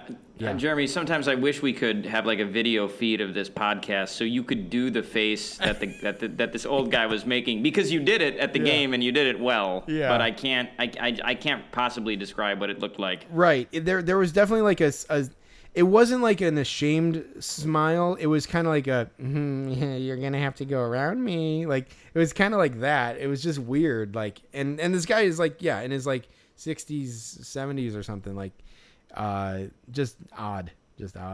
Yeah, and Jeremy, he didn't seem to have much trouble getting up, because like he walked away just fine at the end of the game. So I don't know. I don't understand it. His daughter too had a custom jersey on that said "Honey" as well. So it was really? Yeah, it was a strange dynamic all around, man. Weird. I don't know what was going on there. But yeah, so that was some good fan stuff, Jeremy. But there was also some pretty good game stuff too. Yeah, for sure. And we got a big event at the end too. We do. One funny, the keyboard, the organist guy is growing on me at Wrigley Field. He played the Facts of Life theme song at one point, Jack, and it was one of those things where it's like, I know this is a reference somehow, but let me find it. And I was like, Garrett Hampson is batting. I'm like, Mrs. Garrett. So it's like he played Facts of Life theme song in honor of Mrs. Garrett, the character who was on Different Strokes and Facts of Life. And I thought that was pretty genius. I feel like Gary Pressey kind of would do like references sometimes, but like, I don't know, this was a good one. It reminded me of something like the LA Dodgers keyboardist or organist would have done. He's super like inside baseball, like has super like deep references and stuff. And so I don't know, Mrs. Garrett, Facts of Life, another kind of A to C reference there. Sure. For Garrett Hampson. So I thought that was pretty cool. Yeah, I didn't catch that, because I never watched the Facts of Life. I did watch Different Strokes. Did you ever watch Different Strokes? Oh yeah, absolutely. Yeah. That had a theme song that really stuck with you. It was like, different strokes it takes, different strokes it takes, different strokes to move the world. Yes, it does. Different strokes to move the world, or something like that. You know, that was how that one went. Yeah. So you No, did an exactly acapella thing. I had to do one too. So No, there you go. absolutely. Written by the great Alan Thicke, who I believe also wrote the Facts of Life theme song too, Okay, yeah. and was the star of Growing Pains. So there you go. Christ, Jeremy, I've probably watched like 3 episodes of Different Strokes in my whole life, and I remember the theme song. So yeah, he can. I guess he can write a catchy tune. Yeah, he could write a catchy tune. He could play the dad on another sitcom. Like, the guy could do it all. You remember Alan Thicke, great guy. So Jeremy, we saw a rarity in baseball, I think. So the Rockies were up 4-1 going into the bottom of the 8th inning. Jhoulys Chacin, so Antonio Senzatella pitched 6 innings with a 1-run ball. Pretty good outing for him. Jhoulys Chacin was brought in to pitch the 7th. Former Brewer, former Rocky, current Rocky, Jhoulys Chacin. He brought in to pitch the 7th, pitched a 1-2-3 inning in the 7th. So naturally, Bud Black was like, "Oh man, Chacin really has his good stuff tonight. I better throw him out there for another inning." Yep. So sure enough, he goes out there for the bottom of the 8th, and Jeremy, we had an episode where we talked about new baseball terms for things, and Jhoulys Chacin went out and threw a reverse immaculate inning. Yeah. So for those of you who don't know, an immaculate inning is 3 outs on 9 strikes. So striking out the side, 3 pitches for each batter you face in that inning. Jhoulys Chacin came in to the bottom of the 8th inning and threw 12 straight balls. Yeah. He walked the bases loaded.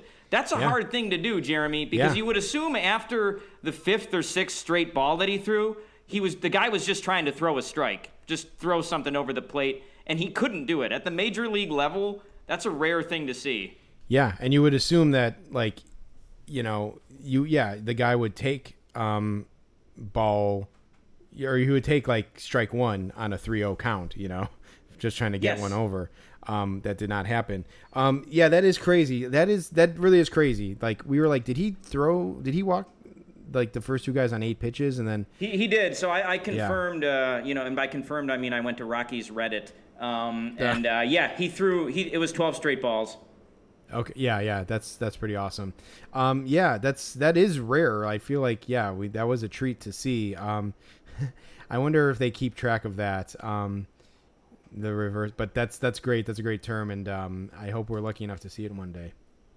Yeah, absolutely. So that was cool. The old reverse immaculate inning, and then naturally they brought in Carlos Estevez, who proceeded to allow all of those inherited runners to score, and just like that, the Cubs had tied it at 4-4. So the game, what seemed like a really dead night for the Cubs, all of a sudden the stadium woke up a little bit. Yeah. Carlos Estevez, who I pointed out to Jack, is Charlie Sheen's real name. If you didn't anglicize it for Hollywood, you gotta love that. Chacin goes ahead and walks the bases loaded. Estevez comes in, gives up 1 hit, and then he gives up a couple hits, but he didn't put any of those fucking runners on, and he goes ahead and gets a blown save for that. So that's great. The even funnier thing is that Chacin gets a hold in the stat column for that outing, which is just pathetic.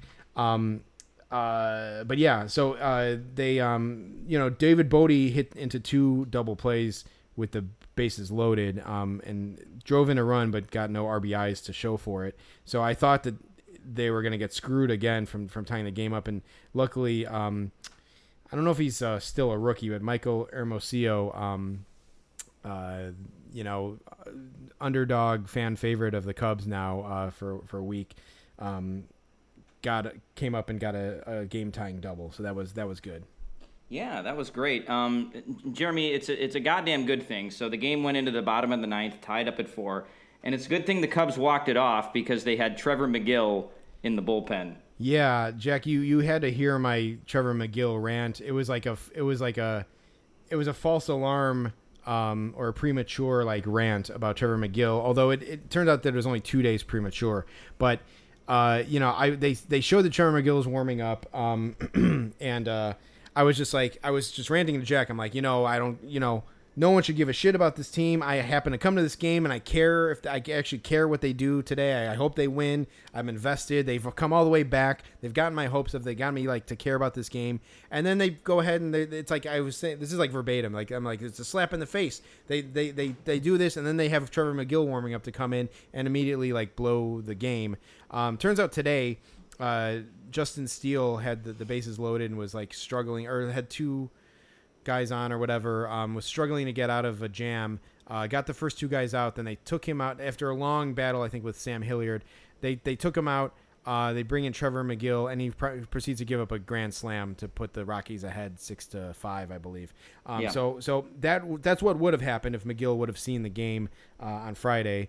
I understand they're trying to like see if, you know, what they have for next year, but it's like, we've seen enough of Trevor McGill to know. I don't even care if the guy goes on to be like the next fucking Dennis Eckersley. Like, I want him to do it with another fucking team. I don't want him anywhere near my fucking team. The guy sucks, but you could say that about a lot of the guys in the Cubs bullpen. So, but luckily it wasn't. It didn't work out that way. I will say, Jack, that this was a night where there was a lot of like things. We would say a lot of things, and then they would. That like they weren't going to happen, and then they would immediately happen. So I think a couple times, Jack, you said like, you know, no way they get a hit here or something, or like, and then like, you know, so Jason Hayward led off the ninth, and this is not, you know, That's right. Yeah, what I said was Jason Hayward, yeah, he was pinch hitting and he led off the ninth, and I said, you know, you just feel like there's no way the guy's going to get a hit here. And just in the middle of that sentence, he swung and cracked a base hit up the middle, and you said to me, yeah, I would have agreed with you if the ball wasn't already like flying through the field. Yeah. I mean, you don't have to be, Jack, I know you're a knowledgeable baseball fan. You're willing to go out on a limb sometimes. You don't have to be Nostradamus to make that prediction about Jason Hayward. But he happened to come through this time. And then I believe you did. I believe we were talking because then it came up like, you know, hey, the last time we saw the Cubs, we talked about this on that one before the podcast episode where we saw Chris Bryant walk off the Rockies in 2015. I think it was 2015, or was it 2016? No, it was 2015. It was 15. It was his rookie year, yeah. Yeah. And so that was the last time we saw the Rockies. I think Jackie said like, well, no way they walk it off this time. I was full of them, Jeremy. Yeah, definitely. And then Rafael Ortega would come up to the bat and promptly hit a 2-run walk-off homer. Yeah, it was a cool ending to the game. I think, as you pointed out, Jeremy, we hadn't been to a game in over a month just because of that rainout, and so it was the first time, it was the second straight game that's ended in a walk-off for us, which was really cool. I was talking to my buddy about that 2015 Rockies game at work today, and he's a Cubs fan, and he said he's like, oh yeah, I remember that game. That was like a cool game because that was the first that was when you, as a Cubs fan, you really started to believe that they were maybe going to make the playoffs. Yeah. So that game was kind of a turning point, almost for the franchise, but definitely at least for that 2015 season. Yeah, that's 100% true, Jack. Yeah. So it was pretty cool that we got to witness that. And this, you know, nobody's going to remember this game in the grand scheme of things, but it was still nice to see the Rockies get walked off because they're a terrible franchise. And Jeremy, I don't know if you noticed this, but I had never noticed the walk of shame that players will do from the team that got walked off, like as they leave the field. None of the guys run or jog off the field, maybe just as like a show of respect to the pitcher who just gave up the home run. But yeah, none of the opposing players will walk off, or the visiting team. They'll just they won't run off. They'll very slowly walk off the field. Yeah, for sure. The only time you see a runoff is like the last out of the World Series, like the first base or the third base coach will usually like fucking hightail it off the field because they don't want to get caught up in the scrum, like on the mound. But yeah, it is. There's a lot to look at in a situation like that. You got the players coming off the bench, gathering by home plate. Usually the batter is pretty psyched up about doing something, so they'll flip a bat or like they'll do something around the bases. So there's a lot to see for sure. Yeah, and Charlie Blackmon, so the ball landed in like right field, the right field bleachers, but there was nobody there, and like it bounced back onto the field, and like Charlie Blackmon recovered it and threw it to the ball boy in disgust. So I don't know if Rafael Ortega ended up getting that ball. But anyway, we stayed, we kind of hung around for a few minutes, And then we decided, because we'd had so much fun and so much success with it last time, to go back to the right field exit area and try to see if we could see some Rockies players leaving the stadium. That's right, folks. Yeah, it was such a big hit for the Brewers game. We decided to do it again. I don't know if it's a well we're going to go to like every time, just because it almost seems too like too fun. Maybe I don't know. Like it's quite entertaining to do, but it makes for good podcast fodder. So we went back to the field. I should say, Jack, too, like, and when you first got to the game, I whipped out of my pocket. I brought some cards this time, and I brought a Michael Hermosillo card. I brought a Frank Schwindel card. I actually brought a Keegan Thompson card too, but I brought only one Rockies card, and I was like, well, if we decide to do this Rockies thing, like go hang out, I'll bring like one card of like just a random guy, just because like maybe he'll sign it. And I honestly looked at the roster. I'm like, there's no one on here that I even want to like get an autograph just for a sociological experiment. So I ended up bringing like a Brendan Rodgers rookie card. And I was going to ask him to sign it if we did go over there. So I was like, I kind of wanted to go to the Cubs just to see what we could do. Like, and I think we should do that maybe just to see what it's like. It's kind of crazy because now the players' parking lot is across Waveland, so they put this fucking crazy like plastic curtain divider thing across the whole street, and they walk through this like weird tunnel, and then they make people stop, and then they pull the curtain back and let people cross again. So it is. I think it's like pretty impossible to get any Cubs autographs like when they're coming out, but I do want to try that at some point, but certainly by the visitors, it's a lot easier, and that's kind of always been the case. It is, or at least just in my experience from the 2 times I've been over there. Yeah, you can get a lot closer to the guys, and it's pretty damn cool. It was a lot more buttoned up this time than it was for the Brewers. I think part of that had to do with the fact that when the Brewers left that game, they just got the fuck out of there and nobody showered. Yeah. The Rockies presumably showered after the game and also presumably got fucking chewed out by Bud Black after the game, even though it was like Bud Black should have just looked in a mirror and been yelling at himself. Yeah. Because he's the one who left Chacin in to blow that game. But I digress. John Gray, who did not pitch at all, was one of the first. He didn't pitch in that game. He came out. He was one of the first guys out, and he signed for everybody, Jeremy. But there were There was a kid there and his dad. They were kind of autograph freaks. They were nerds. The kid almost ruined it for everybody. Yeah, he was standing there. I should mention the dad. The dad kind of looked like a science teacher a little bit. He had like gray, kind of curly, like flyaway hair and like glasses, and he was wearing a shirt that said like Scott Schrute for president or something, like, so like an office shirt that was never like part of the office. Like I think he probably saw that in a targeted ad somewhere and just bought it. So definitely some nerds, and like he had like a whole stack of cards. And okay, so you're hanging out by the Rockies bus. You know that it's the Rockies bus. There's a lot of people there who see the bus, see people waiting, and they think it's the Cubs bus. But it's like, no, the Cubs don't all like fucking park at Jewel and then like take a bus to the Cubs to the game. Like they drive themselves. So it's obviously the visiting team. But you go there, you bring your son, you bring a bunch of cards, you bring markers, you bring a ball, whatever. Like you're going to get autographs. And the son, so the dad was like, looked a little older, like maybe late 50s or something. The son was pretty young. He was probably like 16, 17, I would say. He, like, so we see John Gray, and we were like, oh, there's a player, and pretty quickly I was like, oh, I think that's John Gray. Like we both kind of got to it at the same time. But we hear this kid yelling, Mr. Freeland, Mr. Freeland, which is Kyle Freeland, another pitcher for the Rockies, but not John Gray, different people. But he's like, Mr. Freeland, Mr. Freeland, and like he said it early, and then he even said it as John Gray was walking to them. And so John Gray goes over to this kid, and he's like, Mr. Freeland, would you mind signing this? And I didn't hear what John Gray said, but I heard the kid go like, oh, and then he like looked down and he was like, oh, like, and like just like he was like mortified and like embarrassed, and like he's like, oh, I'm so sorry, and like And he's like, okay, it's all right. I don't even know if he ended up getting John Gray's autograph. Also, why didn't they fucking have John Gray's card? Like, what? They have all these other cards, but they didn't have John Gray. So I don't know if, like, Jack, you didn't see, like, did they do a switcheroo? Do you know what happened there?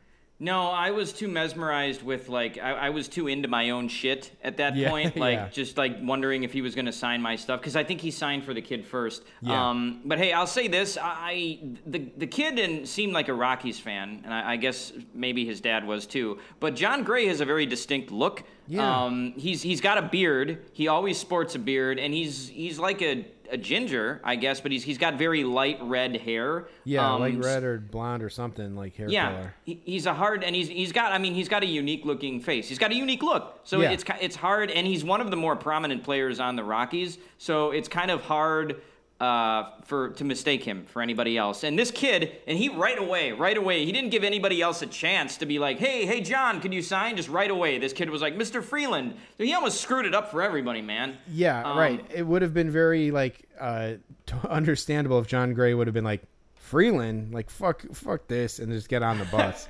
But you know what, Jerry? Yeah, he didn't do that, and No. I'll tell you what, in me, he made a fan for life in me, Jeremy. Yeah. Super nice guy. He signed for everybody who wanted an autograph. He took selfies with people who wanted to take selfies, and we should get to the selfie people in a minute. But sure. He took selfies with everybody who wanted one, and he even kind of hung around for a second too to make sure, like, hey, like, did I get everybody? He signed my scorecard. He signed your scorecard. And just a super nice guy. Wanted to make sure all the fans were taken care of. And he was the number 3 overall draft pick in 2013. Yep, number 3. So this guy, he was a big deal. He's kind of just been an average major league pitcher. But he's also pitched his whole career with the Rockies. So who knows what his career would have been like if he would have been drafted by a different team. But wherever he ends up, because I think he might be a free agent next year, at least per his Baseball Reference page. I'm going to be rooting for him because that really impressed me. That was kind of a true showing of his character, and I'm a fan now. Yeah, definitely, yeah, for sure. And I was kicking myself for not bringing a John Gray card. And I would have. That's a guy who I would have brought a card for just to get. He doesn't sign too much. Like, you don't see him like in Topps products. At all. Yeah, and so like. It was definitely cool. I had to like look, and he hasn't been in a Topps product since like his rookie year, or maybe even like before his rookie, like as a prospect. So yeah, it's like an autograph who I haven't seen like a million times. So it was pretty cool to get, and it would have been even cooler to get on a card, but that's all right. It was cool to get on scorecard because it was a cool game and a cool scorecard. But like there was to go back to the selfies, there was like a couple there who the girl, like there were a couple in like their probably early 20s, and like. The girl was saying, like, it's my first Cubs game. Can I please get a selfie? And, like, he was like, yeah, sure. And, like, you know, they took a selfie, whatever. Was it the same couple that was to our left, Jack, that said that? I think it was, right? Yeah, I mean, it definitely was. So, and we commented because this guy didn't really seem to want any autographs, but the girl just wanted selfies with all of the players. Yeah. And first of all, and they had Cubs shirts on. Yeah. And, Jeremy, you commented to me, you said, there's no way these people know that these players aren't the Cubs. Yeah, 100%. Yeah, no. They had no idea who these players are, and yet they're getting selfies with them, right? Which is very odd. So she's got, she probably on her Instagram or social media posted pictures with these players, but just had no idea who they were. Yeah, so, the caption was probably like, met some Cubs today, got some selfies with some Cubs today, and like, God, like,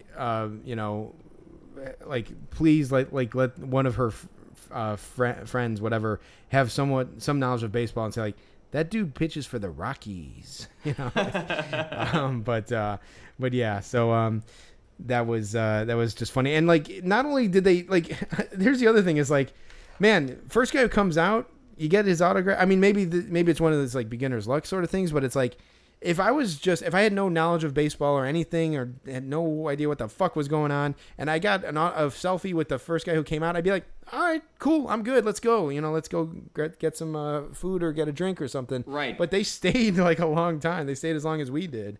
Yeah, they did. And we were there for a long time. We waited there for 30, 40 minutes for all the Rockies players to come out. Yeah, for sure. So that was funny.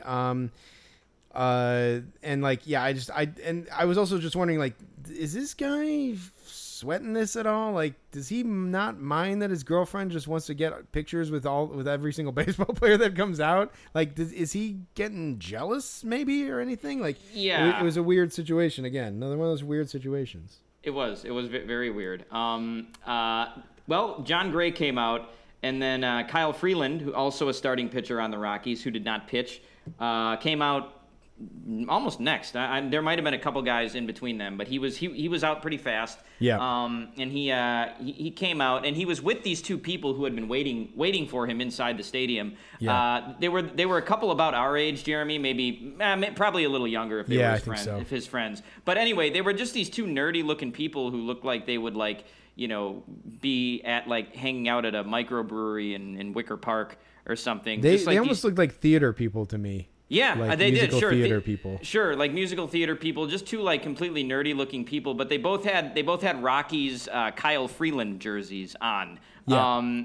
So I know Kyle Freeland went to college in Indiana. I think he went to the University of Evansville. So maybe they are college friends. Maybe Kyle Freeland took an elective in musical theater and was in the play one year or something. Yeah, right. I just don't like the know. jocks, would be the lead in the play too and do a bad job. Yeah, maybe. Right, Yeah. exactly. So yeah, they came out with Kyle Freeland, and Kyle Freeland was also with his girlfriend. So it was a group of four of them, including Freeland. And they came out and they didn't get on the bus. And then the woman, there was a security guard there. I think he was private security because I didn't see a badge, but he was to quote The Professional, when they ask what does Leon look like, and the guy responds, serious. The security guard is pretty serious. He had a piece on him. He had handcuffs. He was wearing a bulletproof vest, so it was we're not fucking around and joking about a kid taking pictures today. This is the real deal here. So Yeah, the Kyle Freeland's girlfriend says to this security guard, she's like, yeah, we want to go to the corner of Addison and somewhere. And so the security guard's like, okay. So he opens the gate. They had it gated off the area, and he opens the gate up for them and begins to and Freeland and his party walk out north on Sheffield. They just walk out. Or south on Sheffield, yeah. South on Sheffield, rather, yeah. And so they just start walking down the street. And so, of course, because none of the fucking people besides us who were waiting for these players have any tact, they chase after Kyle Freeland and ask him for his autograph. Yeah. So Freeland, because he's with his friends and his girlfriend, probably felt obligated to, not be a dick to these people, even though... I'll say the guy was probably just trying to go out with his friends and have a good time, but he was nice enough to stop and sign a few autographs. Take some pictures. Take some pictures. Yeah. So he signed a few autographs and then eventually they walked away. But the security guard kind of broke things up. He saw that Freeland was starting to get mobbed, so he came over there and he kind of broke it up a little bit. And then he eventually. He actually, I feel like he so they went out and they let them through the barricade and they walked. They took about 5 steps and then they got mobbed.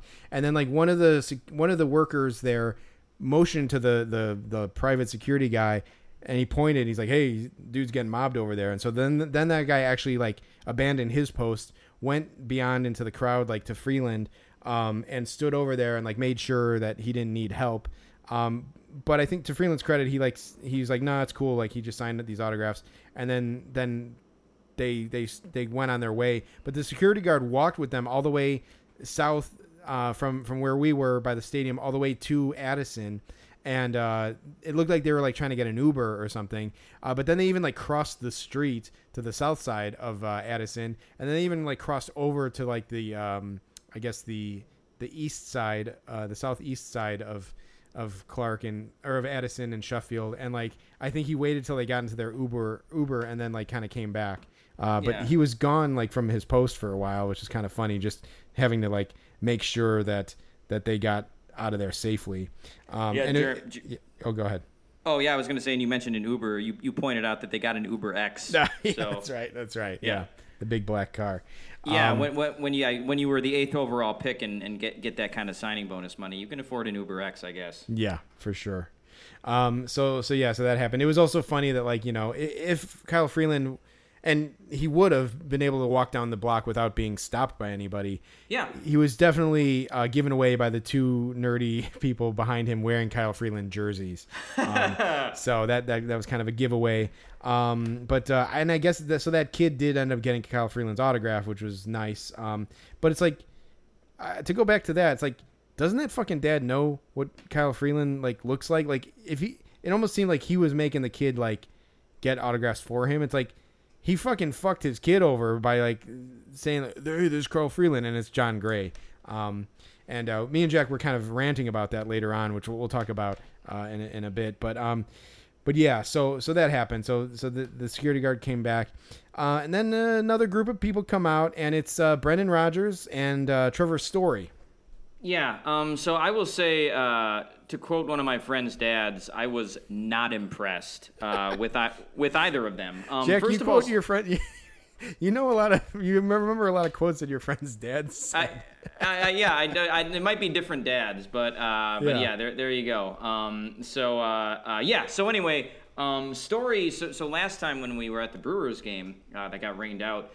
Christian Yelich came out, and you know he was the guy in the Brewers that got the real star treatment from the fans. You know, I'm not going to say it was like when the Beatles would try to run to their cars after a concert, but people saw Yelich come out, and even though then they all cheered, they're like Yelich, yeah! And then even though Yelich didn't stop to sign any autographs, at least he waved to the fans before he got on the bus. So the crowd was a lot more sparse to see these Rockies, but people still gave Story the star treatment. People were like, "Oh yeah, Story! Like, hey, could you come sign one?" And not only did Story not even acknowledge the fact that anybody had yelled at him, but he had a clubby or something next to him running interference for him. So just in case somebody had tried to come up to Trevor Story, this guy certainly would have stopped it from happening. Well, they were having a fake conversation, so Trevor Story couldn't look up at the people. He was just looking at him like, "Oh yeah, really? Okay, yeah, all right." And then they just got on the bus. Yeah. What a fucking dick, man. This guy's... The Rockies paid him $17.5 million for this season. He's had a complete shit year. He was he was just a crybaby about not getting traded. The day after the trade deadline, he asked out of the lineup because he was so upset. He didn't play. He pinch hit in the game that we went to, so it was a night off for him. He did the Rockies owe him a night off. In this shit season where he's having a terrible year and there's only a month and a half left. They don't know him shit. Put him in the fucking lineup. He's the only guy worth seeing. I'm kind of over Trevor Story. Again, a guy that maybe if the Cubs decide to spend, who knows? Maybe they'll sign Trevor Story. Well, I think that would be a dumb signing, but yeah, that was the thing. I guess he was asked that day, either before or after the game, would he play in Wrigley? And he was like, "Oh yeah, I would. It's special here or something. There's something different about it." But then he totally snubbed the fans. But yeah, so that was the kind of funny. I also, it's like, man, if you're gonna sign Trevor Story, just fucking re-sign Javier Baez, man. It's like, I mean. I'm not impressed with. I've never really been that impressed with Trevor Story, and certainly a lot of question marks from a guy coming out of Colorado, with power. But definitely. And he was accompanied by Brendan Rodgers, who started at shortstop in his place tonight. Rodgers was a 3rd overall pick, I think it was in 2015. So another guy with a high pedigree, probably got a big signing bonus, but hasn't really done shit at the major league level yet. But you wouldn't know that from the way he acted. So Jeremy, the one card you brought from the Rockies was a Trevor Story, not a Trevor Story, a Brendan Rodgers Topps Heritage card. Yep. And you were the only person who yelled at Brendan Rodgers, and you said, "Hey Brendan, could you sign one?" And he looked at you with no expression on his face, and then he looked away and got on the bus. Which was pretty fucking funny, Jeremy. He definitely looked at you. And we were joking that if some girls had been around for him to impress, he definitely would have come over and signed some autographs. You remember the old you've seen MacGruber. Whenever MacGruber gets in peril, he goes, "Please, I will suck your dick. I will let you fuck me." And that's what Trevor Story That's what Trevor Story would be like if, like, you know, there were girls around to not Trevor Story, Brendan Rodgers, probably Trevor Story too, but Brendan Rodgers, like, if there were, you know, if there were women around to impress, like, he would have signed for every kid. He would have signed every card those nerds had, you know, by us. He would have taken a, you know, he would have taken a selfie with that guy's girlfriend, and he would have probably, like, you know, he probably would have been the hype man for the guy himself. Like, you know, he would have done everything, but, like, you know, there was no girls around, so he was just a fucking dick. Jack, it was funny too. Like after that happened, you were like, I felt like we were in like high school or something. You were like, "Oh man, he totally saw you, man. He snubbed you, man. He totally snubbed you." I was like, I know, man. It's funny, but also it's a little insulting. But like, you know, it was like, "Oh man, he totally snubbed you, man. He looked right at you and just kept walking, man." It was funny. But yeah, so there you go. I didn't expect any different from Brendan Rodgers. I mean, you know, a lot of times these guys who sign big contracts and who think they're hot shit, and are basically told that they're hot shit because of the money that the teams throw at them. So a lot of times, surprisingly, they don't give a shit about the fans and are assholes. And so I kind of, you know, that's why I should have picked someone more obscure. Although, you know, I maybe could have said the same thing about John Gray, but he was also super cool. So there you go. Yeah. Anyway, Jack, just a real quick side note. I was gonna say the only thing that I could quote from a friend's dad, I can't say on the podcast. Oh, that's too bad, Jeremy. It's about Wesley Snipes.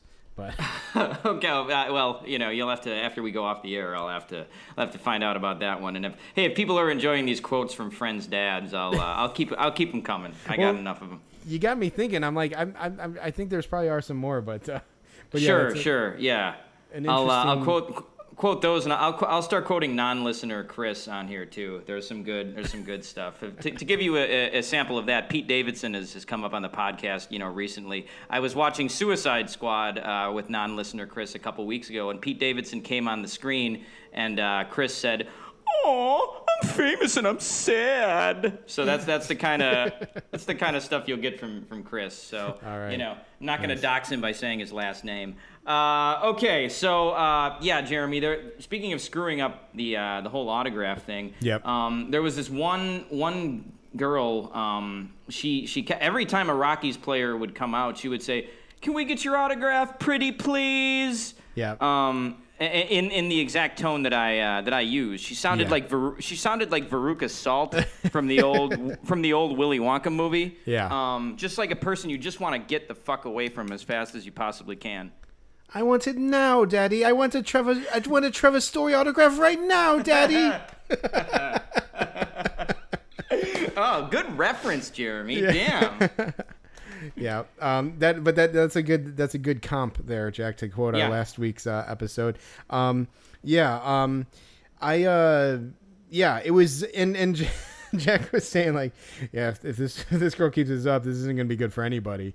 It's just like, because it sounded like sarcastic. It's like who fucking says that, man? And she wasn't like a little kid. She was again also like in her 20s, I would say. She was with a guy who was wearing a Rockies hat. She was wearing Cubs stuff, but she was like, "Yeah, can we get your autograph, please, pretty please?" And it's like, that sounds. If I'm a player and I hear that, first of all, I'm not going by there because you're probably a freak. But second of all, it's like, it sounds sarcastic. It sounds like, "Oh, please, can I get your autograph, Mr. $1 Million Baseball? Please, can you please use ink in this pen to sign your precious name for me?" Like, I'd be like, "Fuck you, lady, pretty please, you fucking asshole," you know, and then get on the bus. But like, yeah, so that was bad, and not surprisingly, I don't think anyone signed after she started saying that. No, nobody even came close either, really. Yeah, that was that kind of screwed up the deal for everybody. All of the players had lanyards that they were wearing, and the players' lanyards, I should say, everybody in the traveling party was wearing a lanyard. The players all said Tier 1, and of course, if we become familiar with that term, because we know that all like certain 85% of the Tier 1 folks on any given club have to be vaccinated. So that term has kind of been in the news. 85% have to be vaccinated before they can relax restrictions. So that term's been in the news. In other words, 16%, at least 16% of the Cubs Tier 1 players are anti-vaxxers. If that's another way yes. to put it. Yes. Well, I think a portion of those guys have been jettisoned at this point. Have we heard an update if they're like now over 85%? I think maybe people just stopped caring about it. I think that's actually the more apt update, even though Delta is raging, but whatever. Right. But yeah, so we saw some guys.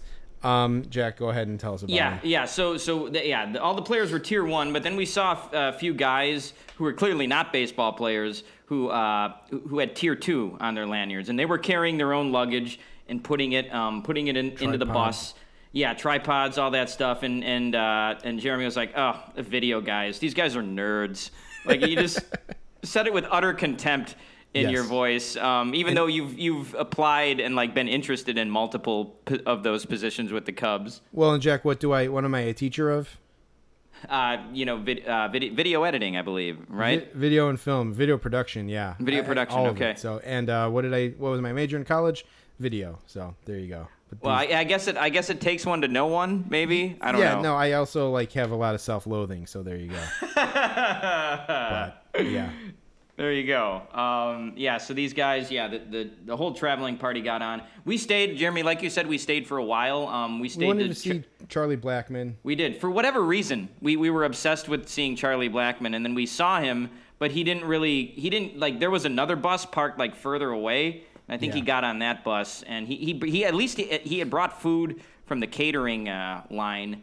And it's kind of funny that a guy making $21.5 million is taking a to-go box of catering food. But I guess. No, that's a funny thing. Like I mentioned before, I was at the South Bend Cubs game over the weekend, and those guys are coming out with styrofoam containers of the catering food. And that makes a lot of sense because they're scrounging by, most of them, unless they sign big signing bonuses. But it's nice to know, I guess, that even at that level, these guys who are making many, many millions of dollars are also bringing their free food. Yes, and we also saw some of the coaching staff come out. We saw Stu Cole, who is the third base coach. We saw Mike Redmond, who is the bench coach, and I think we saw Dave Magadan, who was the hitting coach. They all came out together and got on the bus, and they all had hangdog expressions on their faces, and probably rightfully so. The Rockies don't have a GM right now, so they'll be hiring one over the winter, which means that after the season they've had this year, and after losing Trevor Story, they're probably going to clean house as far as the coaching staff and manager is concerned. They'll be hiring a new GM and firing the coaching staff. Yes, because that's how it goes. The new GM is going to want to bring in his own manager, who will bring in his own guys. So those guys probably know that a month from now they're going to be looking for jobs. This isn't a fun time of year for them. I assume all of them are old base. Two of them at least I know are old baseball men. I assume Stu Cole's been around as well, though I'd never heard of him as a player.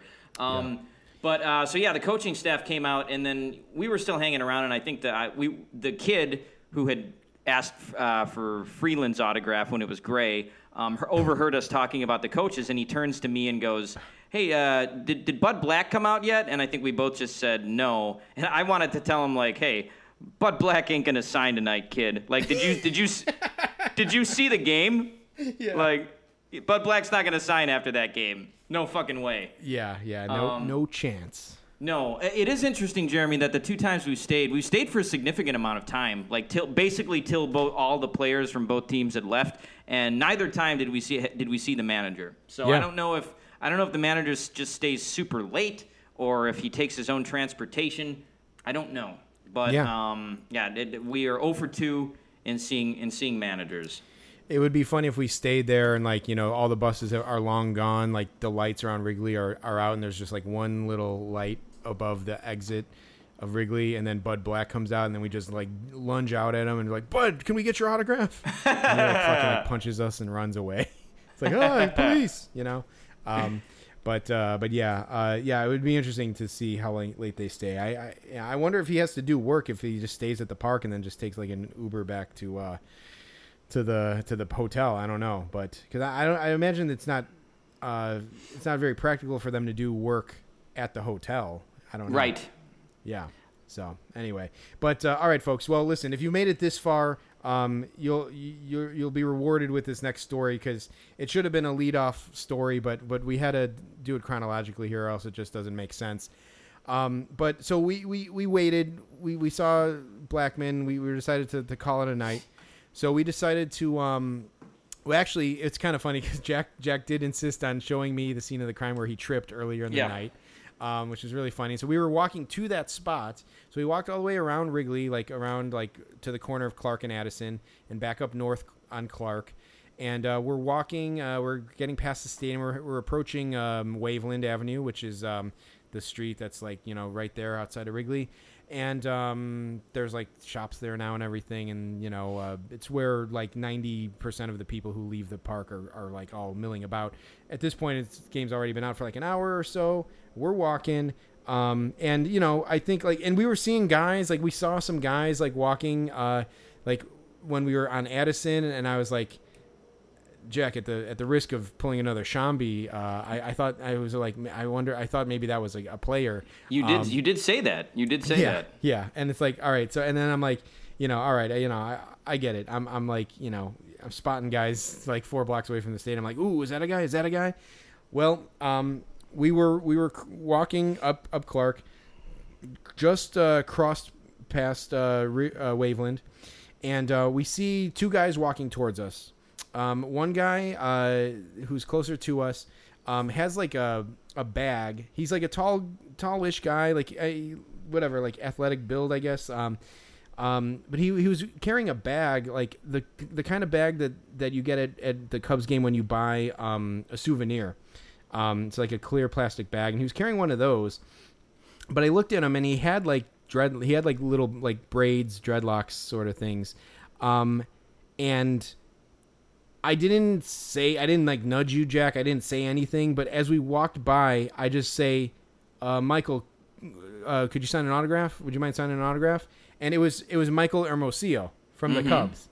And it was just the weirdest thing, because I'm I saw him, and I'm that's fucking, I'm pretty sure it's Michael Hermosillo. I got Jack's voice in my head saying that wasn't John Shambi. Oh, God damn it! Yeah, but it wasn't John Shambi. I know it wasn't John Shambi. He was 4 fucking blocks away from the stadium, but I thought it was. I just saw fucking Christian Yelich. I made a failed Pete Davidson joke to him. I know it wasn't Shambi. I was wrapped up in it. But anyway, so this was Michael Hermosillo, and I had his fucking card in my pocket, but it was a dark street. There was still some people mulling around, and he was clearly walking past us, and he basically passed us. And at that point, it's the window slams shut, and you can't ask him, you can't have him backtrack for an autograph. So I caught him at the last millisecond that I could have caught him, and I'm like, Michael, you mind signing an autograph? I whipped out my Sharpie. I had my scorecard in my hand, and so he's he does say to us, he's yeah, you mind if I only sign one, though? And I was like, yeah, sure. And I was and as this is happening, as I'm uncapping the pen and handing to him, I want to be wait, stop, I have a card. Just give me 1 second to pull it out, and please sign that. But I didn't want to make him wait, while I fucking rifled through my pockets. Jack, in the light of day, afterwards, I thought to myself, I should have said, Jack, you get the autograph first, and I'll pull my card out. Sure. But this is what added insult to injury, Jack, is when I got home and I emptied out my pockets, I pulled out the little packet thing that I had my cards in, and the first card right on top was Hermosillo. Oh, man. And it's it would, if I would have reached for it and got it, his card would have been right on top, and I would have got him to sign it. And I was already lamenting to Jack earlier that I didn't get Alexander Vizcaíno's autograph on a card at the South Bend game, which is the guy who the Cubs got for Rizzo. And then here I was with another shot, but so I didn't get him on card, but he signed our scorecards, and he was super cool about it. Yeah, he was awesome. I told him when he was signing mine, I was like, "Hey, nice hit tonight, man." And he was because he had gotten a double that tied up the game. Yep. And he was like, "Oh yeah, thanks." So he was super chill. We suspect that the guy with him was a reliever named Michael Rucker, but that is unconfirmed. But that guy just kind of stood off to the side while Hermosillo signed for us. Yeah, I know. He was definitely a player. We just didn't know which player he was, and I could have got his autograph too, but I think he was probably happy to not sign. They were clearly headed somewhere. We posited that they were maybe, because they were already past the players' parking lot. They didn't have cars there. We were thinking that they were staying at the Zachary Hotel, the new fucking eyesore hotel that's at the corner across from Wrigley now. So I think they were like headed back to that hotel, which would make a lot of sense because they were just got there. This was their first homestand at home, and since being called up, and so they probably were staying there until they found an apartment. Or actually, at this point, they probably are just going to let them stay there for the rest of the season. So yes, I'm pretty sure they were heading there. So he was very cool enough to sign for us. However, what I didn't see, and maybe what he didn't see either, because maybe he would have fucking blown past us, there were these two fucking galoots, definitely one galoot and his like girlfriend behind us. And they were like, they saw us getting an autograph, and they were like, could you sign my shirt? Could you sign my shirt? And like, I was the only one who had a Sharpie, so I let Hermosillo sign their shirts, even though there was a blue Cubs jersey and it was a blue Sharpie, but he still signed it. And and then her shirt was blue too. Yeah, and hers was just hers was just a T-shirt. Yeah, right. And so he signed those, and then he handed me back the pen, and I said, thanks, Michael, and they were on their way. And they were like, these people who got the autographs were pretty excited.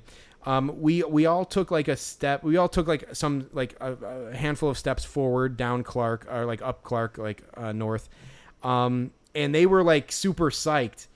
And the Jack, first thing that happened was the woman asked you the question. What did she ask you, Jeremy? So the woman goes to me, like we're walking, and the woman, like in like kind of like the cutest like possible way, she was like, "Can I ask you a question?"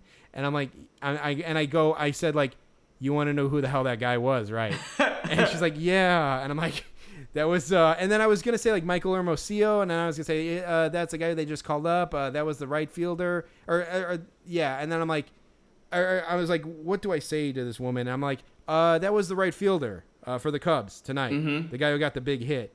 And then I think maybe the guy said like, "Oh, that's right. The guy who got the big hit. That's him." It's like, and then he goes, "We got him, man. We fucking got him." And then he like fist bumps me. Yeah, Jeremy. I love the way he phrased it. He was like, "We got him. We fucking got him," as if the three of us. As if the three of us had teamed up to find and successfully kill Osama bin Laden. I was going to say, as we were fucking SEAL Team 6. Like, that's like what they fucking said. Like, we got fucking bin Laden, motherfuckers. Yeah, that was like the vibe that this guy was giving off. And so he gave you a fist bump, Jeremy. Yeah. And then like, I saw that he gave you a fist bump. So I like, because he wanted to like, give me one too. So I like put my fist in a fist and like, put it towards him. But he had like gone into a high five. So he like, encompassed my hand. He did, oh, God. Like my fist with his hand. And we did one of those. And it was just perfectly like natural, but it was funny. It was just like a failed fist bump high five. Oh no, that's the worst. Yeah, and then he said, how did he phrase it, Jeremy? He said a couple other funny things too. Yeah, well, yeah, he was like, "Oh man, I got him on this jersey, man. I got him on this jersey, man. It's fucking amazing." And he's like, "Yeah, I think he said this. I think he said this first." So he goes like. He's like, "Oh man," he's like, "You should have got him to sign your jersey, your shirt, man." And he's like, "Oh, you fucked up. You should have had him sign your hat. Your hat is white." And he's like, "You fucked up." And I'm like, no. I don't want him to sign the hat. I want him to sign my scorecard. But that would have ruined your hat, Jeremy. We were just talking about how much you love that hat. Right. I forgot to say that the girl who was with the fucking dad or fucking boyfriend, whatever, she said, "Don't forget your hat." And like, I normally would have been annoyed by that, but I actually do think she saved my ass, like, because I think I would have forgotten my hat because it was so fucking hot. I took my hat off and I stuck it like in the crook of the seat next to me, so I probably would have forgotten it. But yeah, he was like, "Oh, you fucked up. Like, you should have got the hat." I'm like, no. But yeah, so I actually even think I remember saying something to him like, "Hey man, well, we just got to be happy with what we got," like. I think that's where it was. But then he's like, "I got him on my fucking jersey, man." He's like, and then he goes like, "I'm not washing this bitch." And I'm like, cool, yeah, man, totally, man, they're really cool. And he's like, no, man, I was gonna wash this, man, but I'm gonna fucking hang it up now. And he's like, I'm serious. And he goes like, I'm serious, like he thought I was like he was concerned that I didn't believe him, but he goes like, I'm not washing this, bitch, I'm serious. And like he was like, okay, I got you, I understand, you're not gonna wash it, it's exciting, like, so that was weird. Yeah. The funny thing about that, Jeremy, is that 2 minutes before that, they had never heard of and had no idea who Michael Hermosillo was. No. And you know, I guarantee you, because they were drunk, by the next morning they probably forgot who the player was. Yeah, right. Even as we were departing, the girl was like, what was his name again? Yeah, right. Yeah, exactly. So there's no way she remembered. Because then I said it again, and I was almost questioning myself, like, Hermosillo. I'm like, yeah, right, Hermosillo. Yeah. And but then we kind of, but then like, you know, we're walking and like we just had like this moment, the four of us, we shared this moment, and you know, and we couldn't like run off. We were going in the same direction. Luckily, we did have to cut away. But the girl was lamenting though further. She was like, I felt bad. I didn't recognize any of the guys. And I was like, I said, don't worry, you're not the only one. Like, you know, it is truly like night and day. Like no one that the Cubs would recognize would be there except for maybe Hap. Hayward wasn't even in the lineup. Contreras is on the DL. Like, why would you recognize any of these people? But it was just funny. It was a very like honest moment. She was very like honest with all of her comments. Yeah, I think like I think I did good to you know, put her at ease a little bit. Yeah, well, it was kind of a good summation of like the 2021 post deadline Cubs vibe. Yeah, absolutely. Just got to celebrate the things we have, like I said to that guy. But I feel like there's probably something else that this guy said that we're forgetting, but it was such a whirlwind that, you know, I don't know. It was chaos. Yeah, and they were galoots. I think that was a good word for it. Yeah. At least the guy was. So yeah. that was good stuff. It was funny. I mean, he's never gonna wash that jersey again, or that bitch, as he put it. Oh God. Yeah. So, I mean, you know, like I said, Jack, like, I don't know if this is a well we should go to every time, but when you get stuff like this, like, how could you not? And I think I joked about on the Brewers episode, like, just watch like the podcast just devolves into this. I mean, it would save us a lot of money. Yeah, right. We could literally just go outside the stadium after games and do this. That's what the autograph freaks do in South Bend. Like, they don't even go to the games. They just like drive up. They time out when the game's going to end and go there and just try to get autographs. So it's the love of the game is even lost on them. They're just in it for the thrill of the hunt of the autograph. So yeah, man, I don't know, but the proof is in the pudding there. Two games in a row, two pretty epic stories. Maybe two of the more epic stories we've had on this podcast. So yes, true. I don't know, man. We'll see. I don't know if we're going to make it to another Cubs game this year. I don't know if it's worth it to make it to another Cubs game, but who knows? We'll see. If we don't make it again till next spring, we probably won't feel like doing it when the weather is shitty. But even if we do, it'll have been a long time since we did it, so it'll feel fresh again. Yeah, we'll see. It's almost worth it just to squeeze one more of these out for the year. But yes, and I don't even know where you would do it at the White. I honestly don't know where the White Sox players or visiting teams come out, but. Yeah, who knows? But yeah, Jack, we did cross off one team off of our list that we've never seen, the Rockies, for the podcast. Right. So that was cool. But yeah, we'll see what the future holds for us in Wrigley Field. We're definitely due for another Sox game, but we are cautiously optimistic that there will be a Beloit game in the future, not for the next episode, but in the future. So we'll still make good on that, and we'll be able to report about the new stadium. But we'll wrap this one up for now. Extra long episode, but hopefully that story at the end was worth it for y'all. Absolutely. So for Rain Delay Theater, I'm Jack Swakowski. Yeah, I'm losing it too, Jack. I'm Jeremy Dionisio. We'll see you next time. Later.